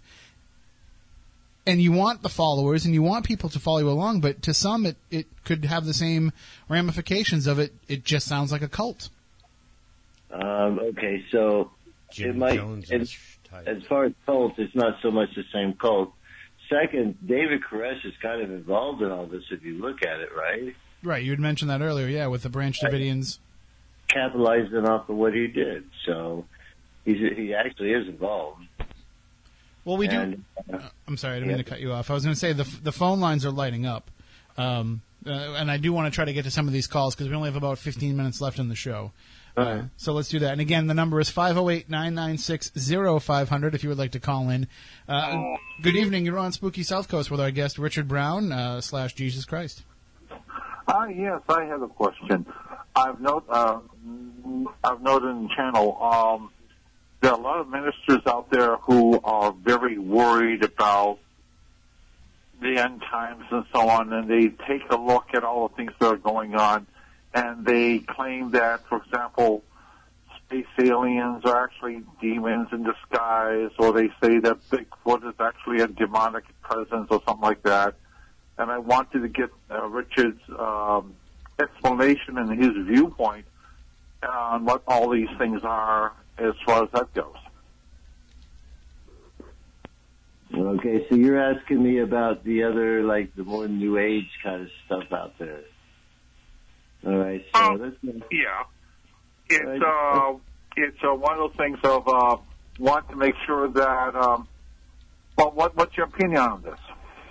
All right, so there's a lot of area. Do I believe that there's people or whatever from other planets maybe out there? The 10 trillion universes we have out there, each with 10 trillion stars.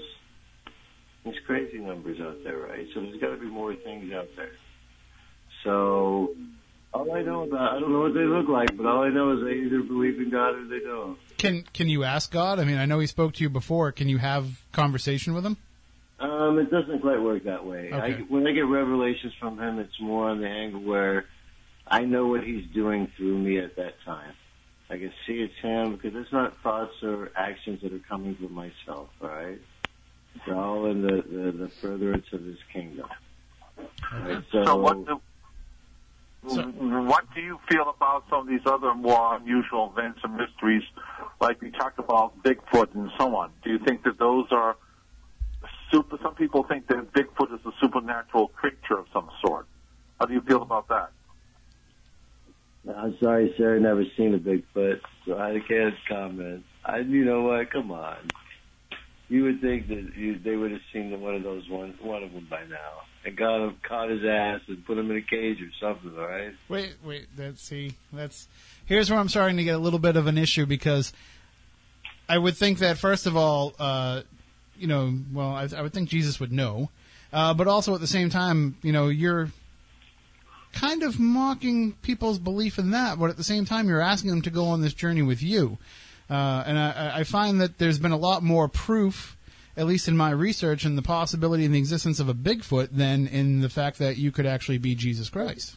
Dude, I'm convinced there I don't even believe in, for example, like the physical miracles, like, people growing arms when they ain't got no arms stuff, all right? I don't believe in physical miracles. In the Bible, when it says Jesus walked on water, again, it's talking about the Spirit. So I'll be the first to admit I'm wrong if I see somebody actually do a miracle, all right? All right. Well, we will definitely let you know if we suspect anybody of doing one. Thank you very much for the call, caller. Thank you. Have a good night. We will go to our next call, 508-996-0500, 877-996-1420. Good evening. You are next. I apologize for the phone issues. It's just because we're not over the radio and we're trying to feed everything through. But you are next on the line with Richard Brown, a.k.a. Jesus Christ. Hello. Hi, you're on the air. You have a question for Richard? Hi. Hi, you're on the air. Can you? Awesome. If you have a question, Go ahead and ask it. Yes, I do. I'm curious. What are your feelings on evolution and the Big Bang, especially considering that the Pope has actually recently come out, the Catholic Church has recently come out to announce that those are real and that we should be following those theories. Right. So I believe that we did evolve. It has to be, right? So we did evolve. Do I believe that God used evolution as His form of creation? Absolutely. He's the one that designed that DNA that could do all these tricks and turn into all of us, right? And everything else. Mm-hmm. So, yeah, I can say yes to both. One doesn't know, harder questions are, if you look at the Bible, it says 6 days of creation, and it only happened 6,000 years ago. What does that all mean? All right. So there's been 6,000 years of biblical history. We're about to enter the seventh day. 1,000 years is like a day. And the 6 days of creation is what that is referring to. You look at it that way, then it can still, you can still believe in all that together. Okay. Does that answer your question, caller? Yes, it does. I could go further with this if you want. Well, I mean, if you have a follow-up, sure. Sure, yeah.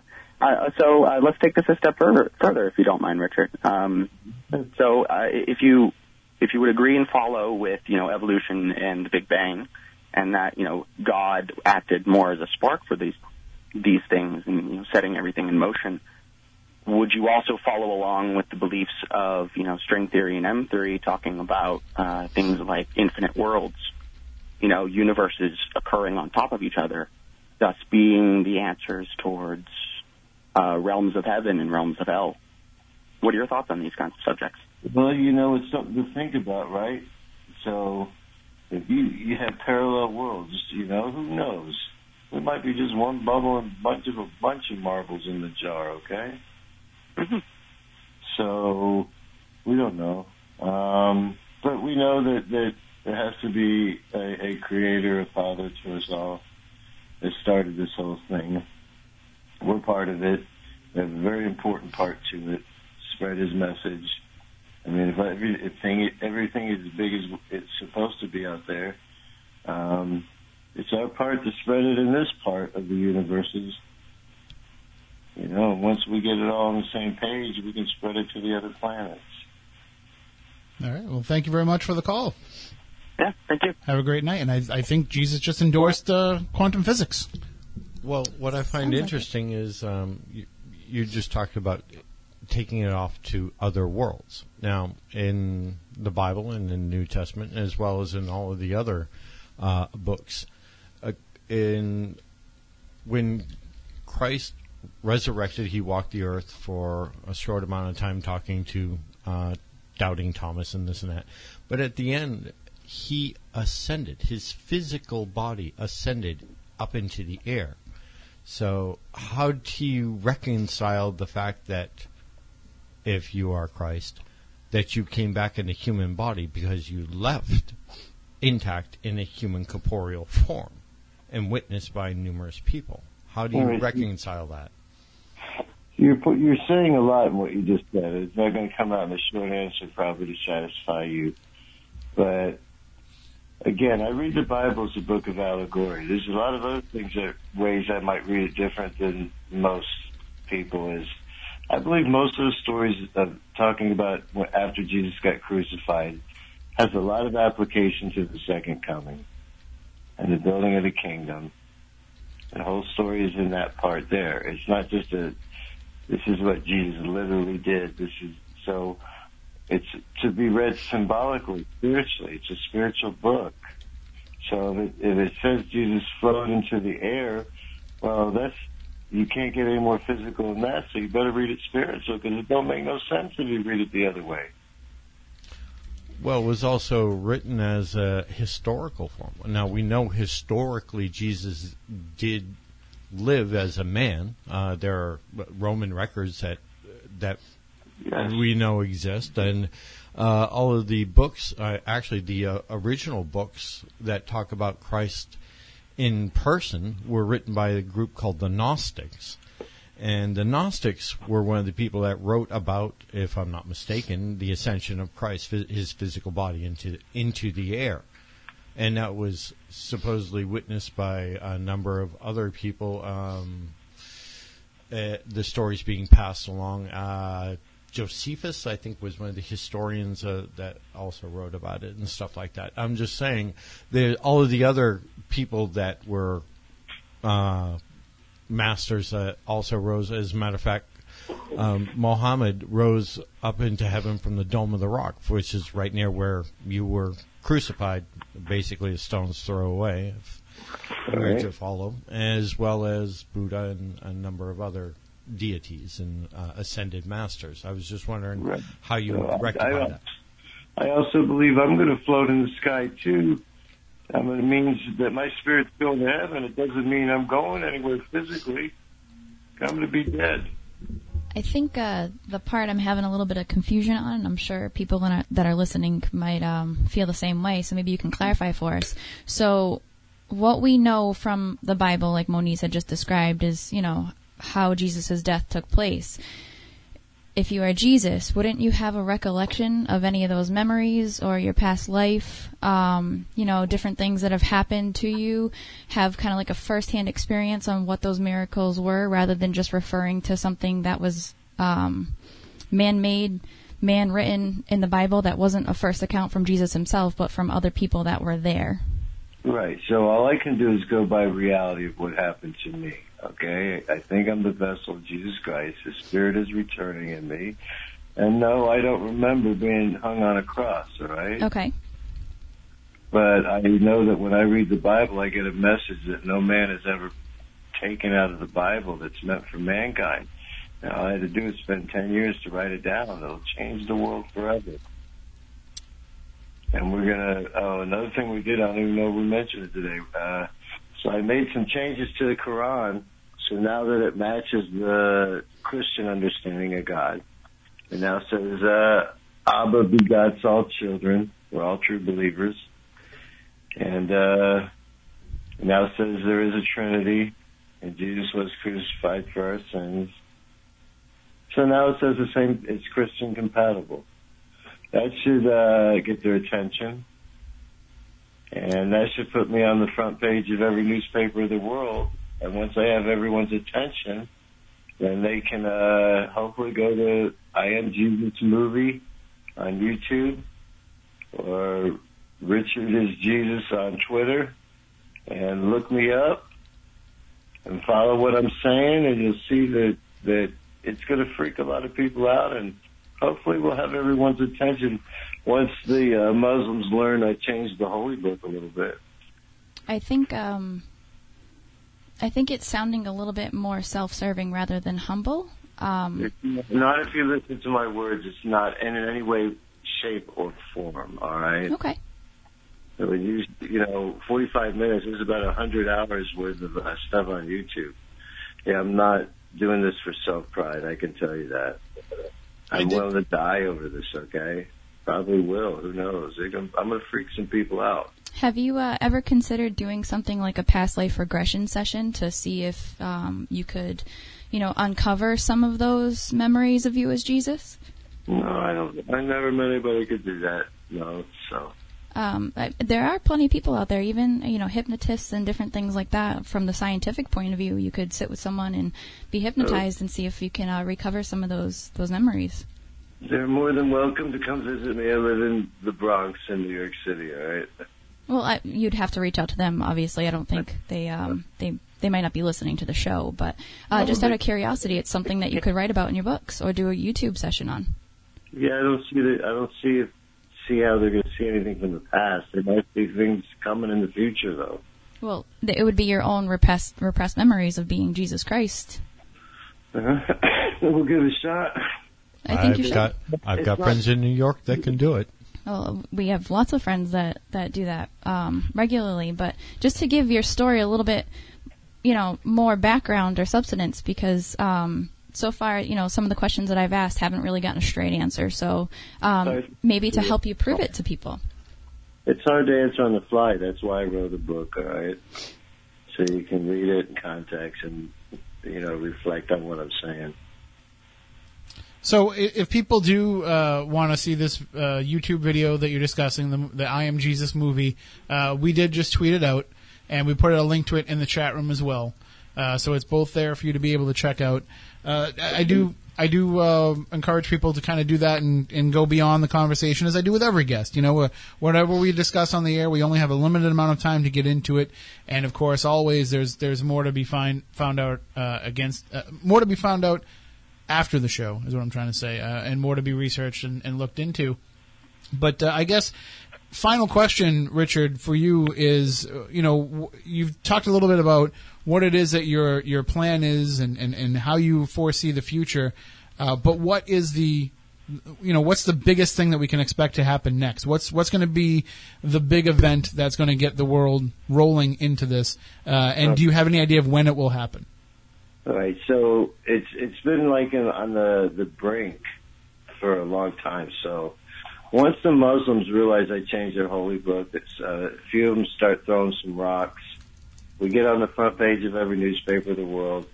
The whole world has no choice but to go and listen to what I said, because they got to make a decision on whether they're going to follow me or not, and because they're going to have no choice. So they're taking half the world. And I just convinced the Jew, the Christian, and the Muslim that we're God's children, and we just became one. It's already in place. And I've got the business concepts all worked out. I'm going to do, taxing, logistics, everything. So all we got to do is have one domino fall, and they're all going to fall because they're in a circle now. It seems odd that what you're talking about, though, is also tied into business. It has to be. I mean, how are we going to pay for houses and food and stuff? Wait a minute. Didn't you flip over money changers at your father's house? So I also own I do loans for businesses, right? I can do it righteously, and I can do it so that every dime we make goes to the church. What's your interest rate? Well, that's minor. We'll be a little bit higher on our CDs and the going rate, just so you want to put your money there, all right, in our bank. But we're called Worldwide Bankers Group. Top Dollar Lender is, at Top Dollar Lender on Twitter. I don't mind if every Christian in the world that believes me puts all their money in the same bank. I tell them to, because I have. Shouldn't the return of Jesus be like, look at Star Trek, okay? In the world of Star Trek, when they made first contact with the Vulcan race, that led mankind to realize, holy crap, we're not alone in this world. There are greater things, more important things than all the stuff that we talk about on Earth. And eventually, money was one of the things that was banished. And money didn't matter anymore. So I would pretty much, think that if everybody accepts that you are the returned Jesus. I think that you're right. I'm going to banish money completely, dude. Do not worship any other gods but me. That's why we're going to demand everybody put the same bank. Yeah. So if I demand everybody that follows puts their money in the same bank, that's pretty much going to bankrupt the world's economy. And did you mention earlier in the show that you that there is a GoFundMe to support your campaign? No, sir, not one on that. I have a set of cards on there called See It 3D cards. They're like you look at these cards. They have like the that effect where if you pull it away from your eyes real slowly, you see like a little image come out of them. Mm-hmm. But they're called See It 3D cards, Okay, so it's for a product that you're actually selling, right? So yeah, so it's not, but it's not for the promotion of your work as Jesus. It's just a business basically. But see, when I become Jesus and I sell 1 million of those at $20 a pack, that's 20 million, and the name of it is See It 3D. Did you see it? Did you see what I just did? Just became Jesus. I did, yes. Don't resort to cheap parlor tricks, Jesus. You got to do a little bit more than that. That's what you do, all right? All right. Well, certainly everybody go and check out Richard's work to find out more. And Richard, we thank you for joining us, and I wish you a happy early birthday. Thank you all. Appreciate it. Merry Christmas, y'all. To you as well. Take care. Right. That is Richard Brown. He is the man who claims to be the resurrected Jesus. And although it is technically midnight and the show is over, I totally think we should not cut off right now. We need a little bit of a. I think we need an after talk. Yeah, we need a post game wrap up here of what we just went through. And the questions were rolling fast and furious that in the chat room, and we tried to get as much of them going as we could. Now, listen, I know that there's going to be some question from people who are listening to this interview and saying, you didn't really attack him. And we've talked about this before on the show, the style that we have of interviewing people, and at least especially my style, because I work as a journalist, okay? And I work a lot in sports.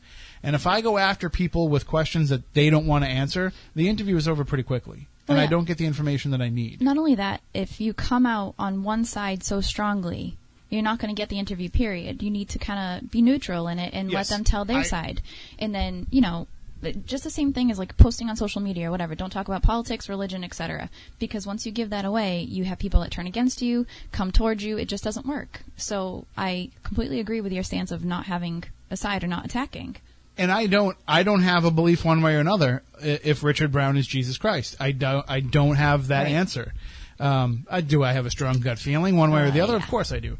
But, it's not my job to say whether that's true or not. And so I think that our job in being the host of this program is to foster the discussion, to have somebody come on, share their viewpoints, let the listener take it, and do with it what they will. Now, it might lead to them just kind of throwing it away and saying, forget that message. It might lead to them looking into something more. And I'm not talking just about tonight's topic, but just anything we cover in general. But at the very least, all we want is for somebody to listen to the show and say, that was a pretty entertaining 2 hours. Because in the end, that's all we can really do. We're not going to solve all of the issues of what we talk about here on the show in 2-hour chunks. But we can keep the discussion going, and we can at least entertain you enough to feel like you didn't waste your time looking into these topics. And so that's why, it's easy to say to somebody and have them come on and say, well, Richard, you say that you're Jesus Christ. Why? And then when he explains it, say, well, that's not good enough for me. Click. Right. I always use this example, but there's a sports radio show in Boston. Mm-hmm. It's the number one rated radio show in all of Boston. And they had on as their guest Rick Pitino, the college basketball coach that was formerly the coach of the Boston Celtics, and he left the Boston Celtics a disaster during his tenure there. Kind of came in, got the money, got the glory, and got out when he didn't get what he wanted. So they had him on the show, and they said, basically this was the entire interview. We welcome in Rick Pitino. Good morning, Rick. How are you? Whatever. All right, well, you ruined the Boston Celtics, so bye. And they hung up on him. Wow.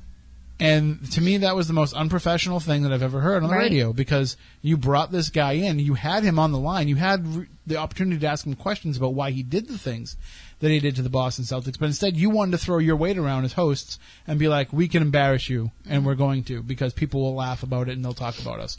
And that's not what the point is of this show. We're not here to make you talk about us. No, if you need to use that or something like that to get publicity for yourself, it's just kind of a sad tactic. Right. The only reason we do the show is so that Anna sends us awesome candy at Christmas time. No, thank you to her. That was awesome. I got to see her, and she dropped off all the candy to me, and I definitely flipped the chocolate upside down. So now, if anybody's ever opened a chocolate box before, you know that you need the map to figure out which ones are the gross ones, and I totally screwed it up.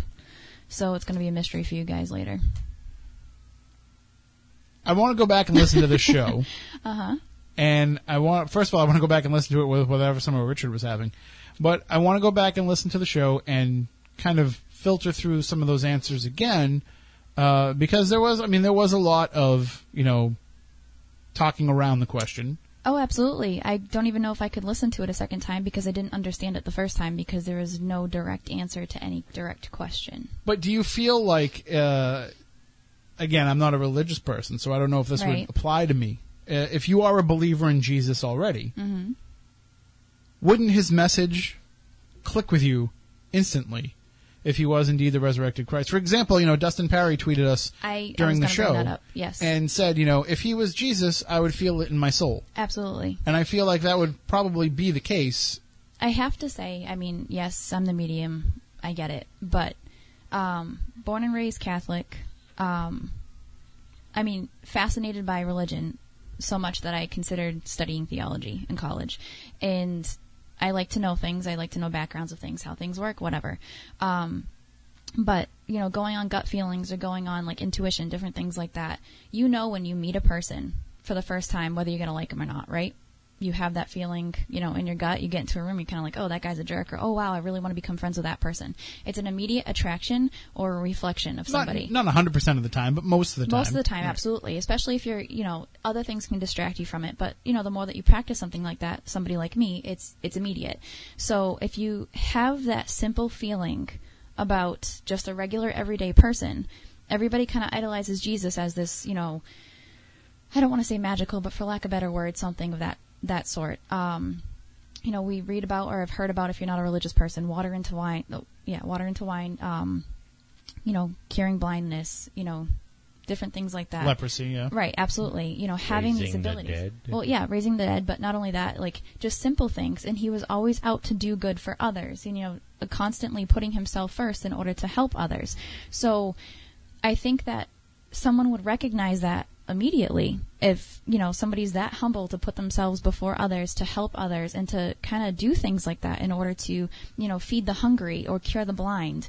And, the comment of no miracles, how many times have we had, being in the paranormal field, had some really weird things happen where, somebody's in a horrific car accident and they don't have a scratch on them, but, and the police are standing there saying you should be dead right now.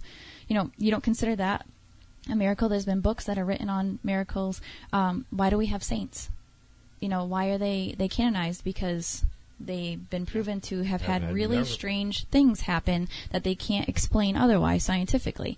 So if we recognize people like that, for, Mother Teresa, for example, she constantly put others in front of herself and did all these great things. And then we have a guy that comes on the show that just talks about buying his book and what he's going to do with the money and discussing things like that. It doesn't strike me. And taking half the world. Right. And then, forsaking all of these non-believers, history has proven that when something happens, miracle-wise or religious-wise, like I brought up Fatima and you brought up a different... Medjugorje. Right. All of these things that happen take people, take them back and really make them, kind of fall to their knees like, wow, this is profound. Something. Yeah. Absolutely. It's shocking. It's life-changing. That interview to me was not life-changing. I'm not here to prove otherwise. And here's what bothers me about it. Again, as I'm saying, we can't tell you for sure if Richard Brown is Jesus or he isn't. And I'm not trying to undermine everything that he just talked about on the show. No, neither am I. But I would suspect that if there was a resurrected Jesus Christ, he would have far less touches of megalomania in his plans. Yes. And to me, he's coming on the air and he's talking about people like David Koresh and Jim Jones and Marv Applewhite and all these people who, are essentially false messiahs and right. are in this for the wrong reasons. And I'm listening to him and I'm like, I think that they sounded exactly the same when they were talking to the room. When Marv Applewhite was telling everybody to put on the Nikes and drink the purple Kool-Aid, right. I'm pretty sure that, he was kind of having that same type of tone and approach to what he was saying. So I just feel like a real Jesus resurrected, and I shouldn't say this, but my feeling would be that when Jesus does speak to people, it would be with a great amount of benevolence. It would be with a great amount of acceptance. Right. Compassion. Or you wouldn't be, condemning Muslims to hell like he was talking about the entire conversation. God is all loving, all forgiving. That's in every religion. It's you do no wrong. If you confess your sins, they're wiped away, especially with Catholicism, like he was talking about, Christianity. And Jesus was a Jew. Yeah. I don't understand that whole part either. Well, I mean, Jesus was a Jew to start, but I think that he probably... And how do you feel about that, Tim? If Jesus was alive, if Jesus had lived to see the Catholic Church become what it was, I'm pretty sure Jesus would have converted to Catholicism. Which is fine. You know what I mean? However... He started off as a Jew, but I think he would have kind of changed his mind and been like, I kind of believe in me, Gotta believe in myself. But... just making those comments. Right, I know. What was funny is Jesus taught everybody to believe in themselves, and that's he certainly believed in himself. But and talking about the good that his father was doing, right? And bringing about I think they good had a things. fight. I think they had an argument. Think so? Yeah. Okay. When he left him hanging on the cross. But the other question that I have too is, wouldn't the work of Jesus resurrected be not to claim half the world and send those who didn't believe in him to another half? Wouldn't the work of Jesus coming back to be making the world for everybody?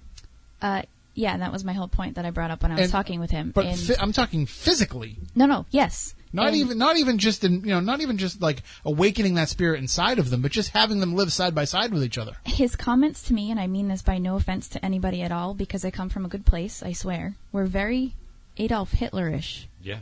In that sense of, if you're not what I want, I'm going to get rid of you or send you off somewhere. But the difference is, for all of his, let's face it, he was the most miserable son of a bitch that ever lived on the face of the earth. I mean, not enough bad things can happen in hell to Hitler, but right. He had charisma. Right. And people followed him. He had a way of convincing people. Yes. To believe in what he was talking about. And I kind of feel a little bit better that somebody like Richard doesn't have that.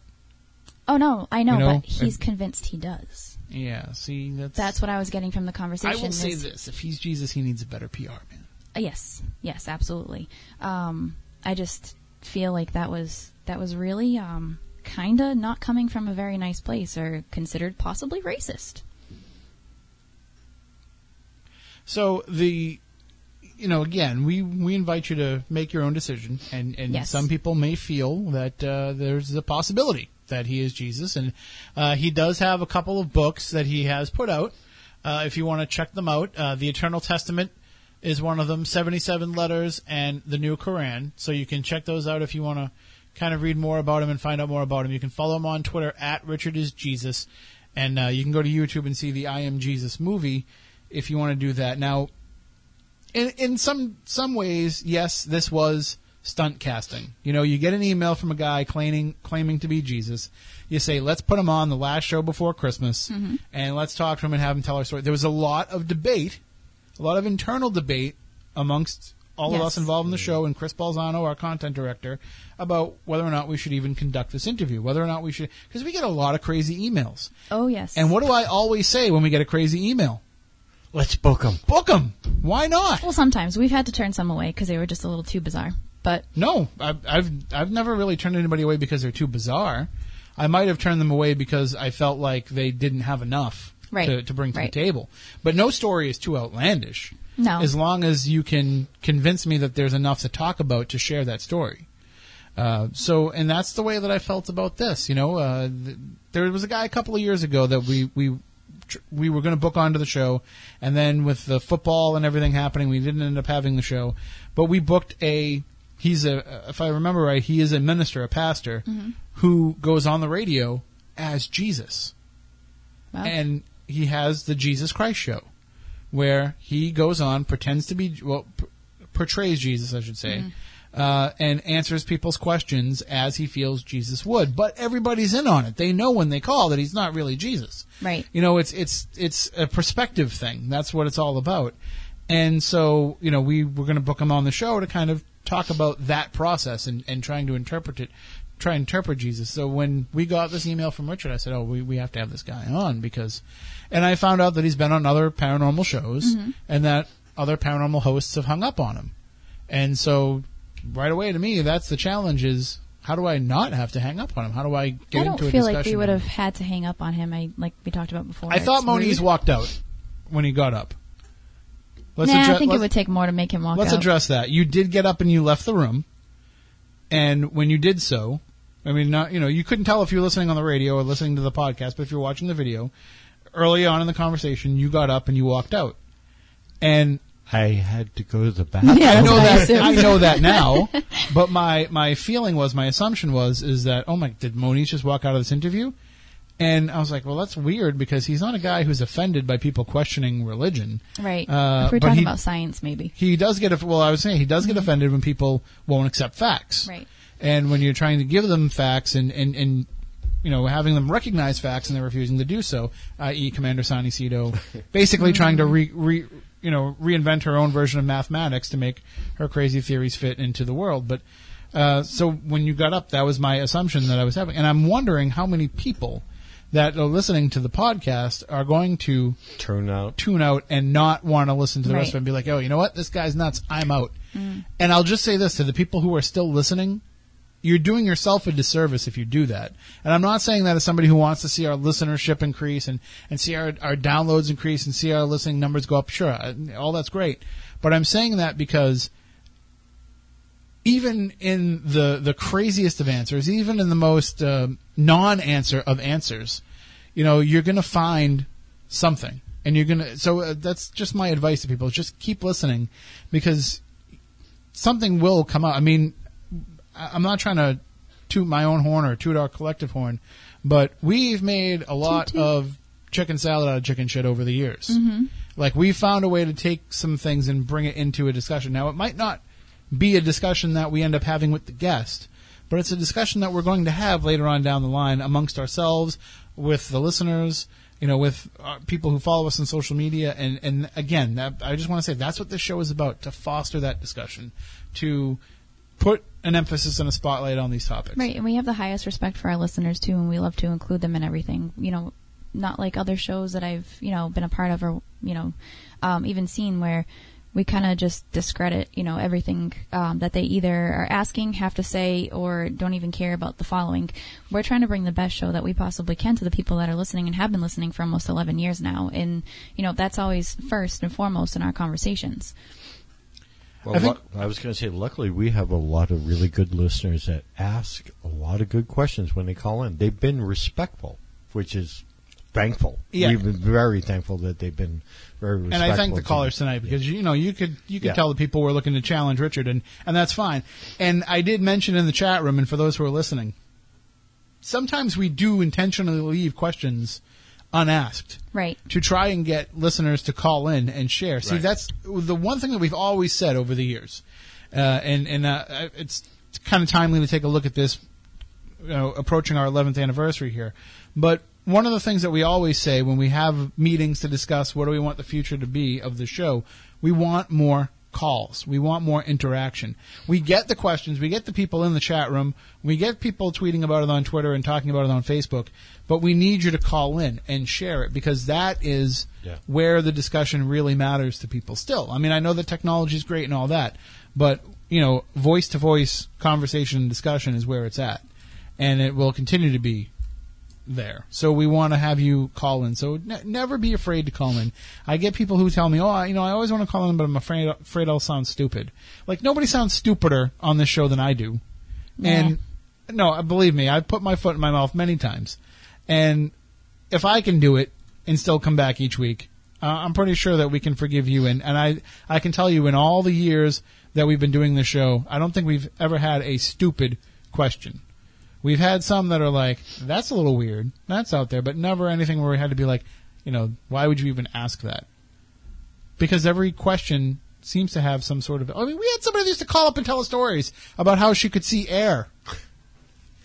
I haven't talked to her in a long time. I miss her. Yeah. Remember when she told us about the haunted turkey pan? Yep. That she found in her attic? What? Yep. You got to go back and listen to the first year of Spooky South Coast. I don't even know if I was listening at that point, because I can't remember how long I was listening before I actually came on the show. You got to go back and listen to year one, and when all of a sudden the nut jobs out there were like, I have a show I can call into now. Yeah, we got a lot of those calls early on. That's funny. So. I think overall tonight, Christine was her name. Yep, that was her name. We actually made a little audio package with some of her calls, but I lost it. We lost the laptop, and it was on that, so it's gone. We have Lynn Marie's in the chat room right now. She just popped in, and I was thinking about her the entire time that we were interviewing, because she studied religion, and she's fascinating to talk to. So I was hoping that she'd get my mental message and call in tonight, but she's in there now, and she said that she was going to text us and say, let's get more calls and have me back on, and she said, tell Tim I volunteered more calls. She set the record. She has the record right now. I don't remember what the number was. That's I'd have to go back and listen to the show. But yeah, that's I say that. I say we want more calls, but we know whenever we have anybody on the air giving readings, the phone lines just light up. So we know people are listening. Absolutely. Absolutely. But we need more calls. So everybody that's listening to us tonight, please call in, give us your opinion, ask your questions. We love to hear from you, and we love to hear where you're listening from. And we've got a few emails this week, which I'm sure you saw too. So I'll have to do some shout-outs throughout the week on social media. People listening all over the world. It's amazing to me. Please, if you are listening, get in touch with us. Let us know. You can tweet us at SpookySC. Let us know where you're listening from, how you listen, how long you've been listening. Now that we have the Android app and the iPhone app, let us know what you think about those. And Sudan Name in the chat room did mention that we should have the request for questions going across the bottom of the screen. I know, Matt, that you do actually bring that up. We do that. You run the graphic underneath that says, call in with the phone number, and, we put that up from time to time. So, maybe somebody's window that they're using to watch isn't showing it, but, we try to make sure that we put it out there during the show. Right, the phone numbers are always up every single show. And they're right up on SpookySouthCoast.com. So you can always just get them right there. So always feel like, because that's the thing about the show. You can call in any time that you want to call in, but if you're going to call in while we're talking to a guest, kind of keep it pertaining to the guest. I understand tonight we had a call. No, it was a very somebody cool trying call, to reach out to you, which is awesome. And I wasn't trying to cut it short, but also I'm trying to keep it in the conversation. Right, so. Which is what we try to do always, especially if it's off topic. But I thought that was a very cool call, and I look forward to following up on that. There's plenty of shows where we don't have a guest, and we are looking for anybody to call in about anything. So plenty of that. But we're also accessible. We should start doing anytime. a Q&A session of us, like a short little segment. Well, we have some ideas for the Patreon. So that could be involved with that. Interesting. You get access. And basically, this is a self-funded enterprise. We're just like Jesus. We have to make a buck to keep things going. What's that call-in number? 877-996-1420. Okay, there we go. That's the toll-free. People are asking right now if they can call in. So. Well, I was going to end the show. Lynn Marie was asking and Melody was asking. Okay, if people want to call in, we can go a little bit longer. Luckily, we're not on the radio, so we can kind of foster that. 508-996-0500, 877-996-1420 are the numbers if you would like to call in. The only reason I mentioned it is because it's the last show of the year. It is. That's sad. Well, there's a possibility that we might put something together for around New Year's. Okay. But everybody's busy. Right. Everybody's got all kinds of stuff going on, so I wasn't kind of planning on anything. But I will be here quite a bit in the next week because I got some training to do. So, maybe we throw something together and we put something out there. But we will not be on the air for the next couple of weeks. We will not be broadcasting a live YouTube video. We will not be on WBSM because it's Christmas Eve and New Year's Eve. And I am not leaving my house on New Year's Eve. Oh, God. No. I do not. I stay home. I'm certainly not coming here. No. So we'll be skipping those weeks. Then the next couple of weeks after that, there's actually NFL football scheduled to be on WBSM on Saturday nights. We will still be here doing the show via YouTube. However, the catch with that is if the Patriots get a night game, a Saturday night game, I can't be here for the show. Of course. But that doesn't mean that you guys can't do the show without me. Okay. And also, we have had the offer from Jiggy to come in and be a guest host as well. That would be cool. So we could certainly bring in Jiggy, and you could throw him right in my seat if you wanted to. One of you could certainly take my seat. Well, he'll have to run the board. Or Jiggy could. You know what I mean, like in terms of just like hosting the show. Yeah, Matt would actually have to do the physical work. Usually, when we're left to our own devices, Matt runs the board and I steal the microphone over there. But certainly, tag team. there's that possibility now. So we'll keep chugging along toward 500. We're going to miss as few weeks as we can, but we do what we have to do. All right, let's take a call here. Good evening. You're on Spooky South Coast. Hello, it's Lynn Marie. Hello, how are you? I'm well. How are you? We are doing pretty well. Good. I just wanted to call and, of course, tell you guys how awesome you are. Always. Well, thank you. We feel the same way about you. And the other thing is, I don't know where I got the message. I literally woke up on the couch and was like, I need to go listen to this. And I do have a theological background, so I think it's fascinating. But it's great that you guys have people on that have different points of view, and I think it's awesome. And that's kind of the way that we always started things right from the beginning, because when Matt Koss and I started this show in 2006, we didn't know anything, so we couldn't actually do a show where we could come into it with an agenda or a point of view because we didn't have one yet. And it's just become kind of, and you know this because you've gone through your own journey and developing the abilities that you have and doing all the things that you do, that sometimes you just have to realize, hey, you know what? It's better if I just let this happen and I don't get in the way of it.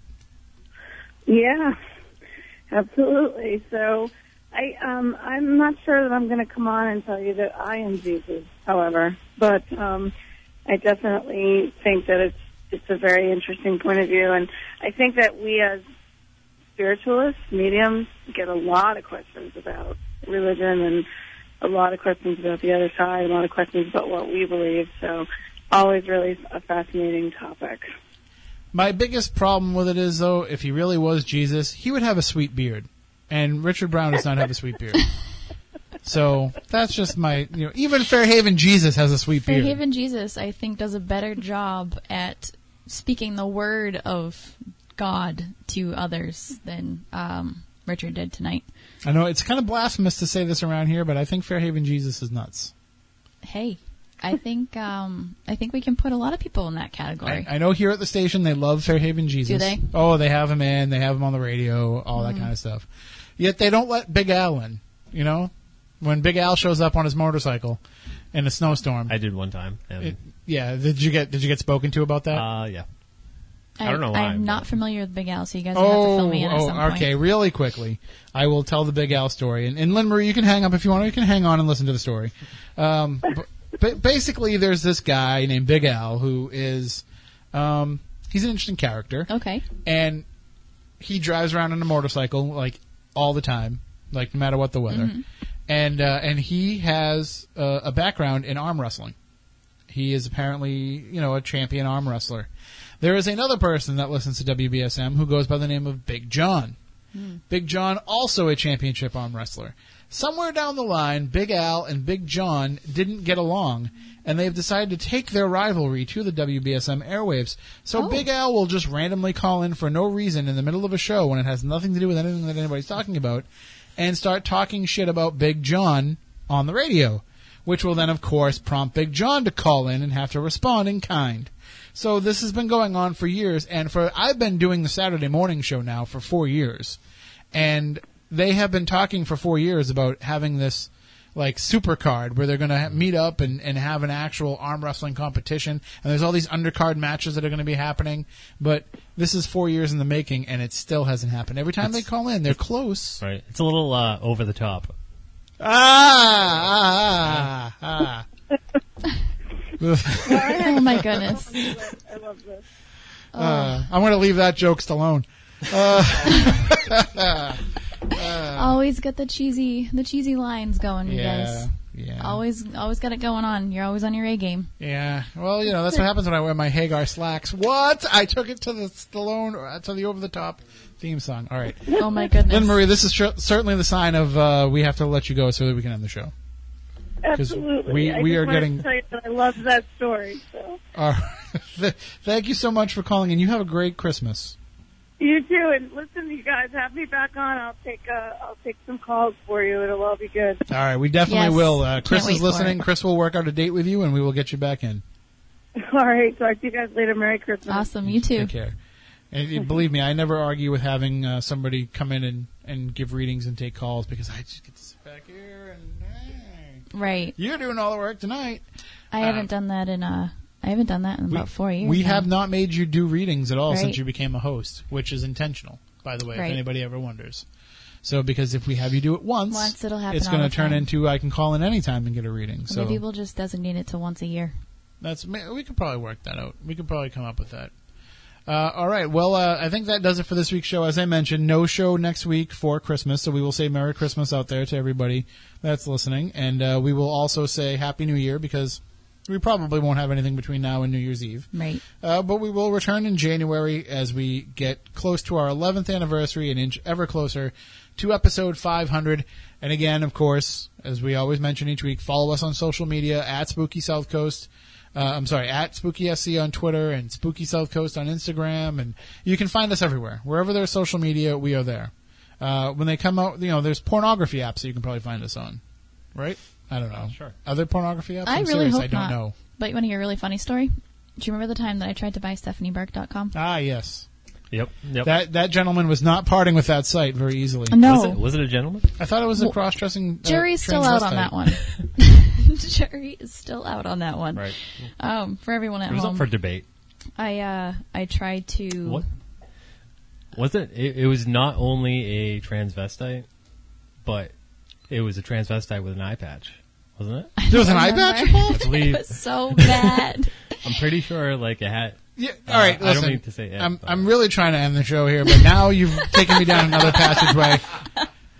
I have to go down this path because I was watching The Goonies today, and everybody talks about everything that goes on in the movie The Goonies. Everybody talks about all the great classic scenes and the classic lines and all that. But why has nobody ever addressed the fact that when they're when they're underneath Astoria, and they're trying to get attention by banging on all the pipes, and they're making all the toilets and everything go crazy inside the country club, and the guys are in there taking a shower.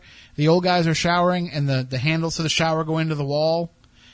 How come nobody ever mentions the fact that there's just an old dude in the middle of those three guys wearing an eye patch? What's with the eye patch?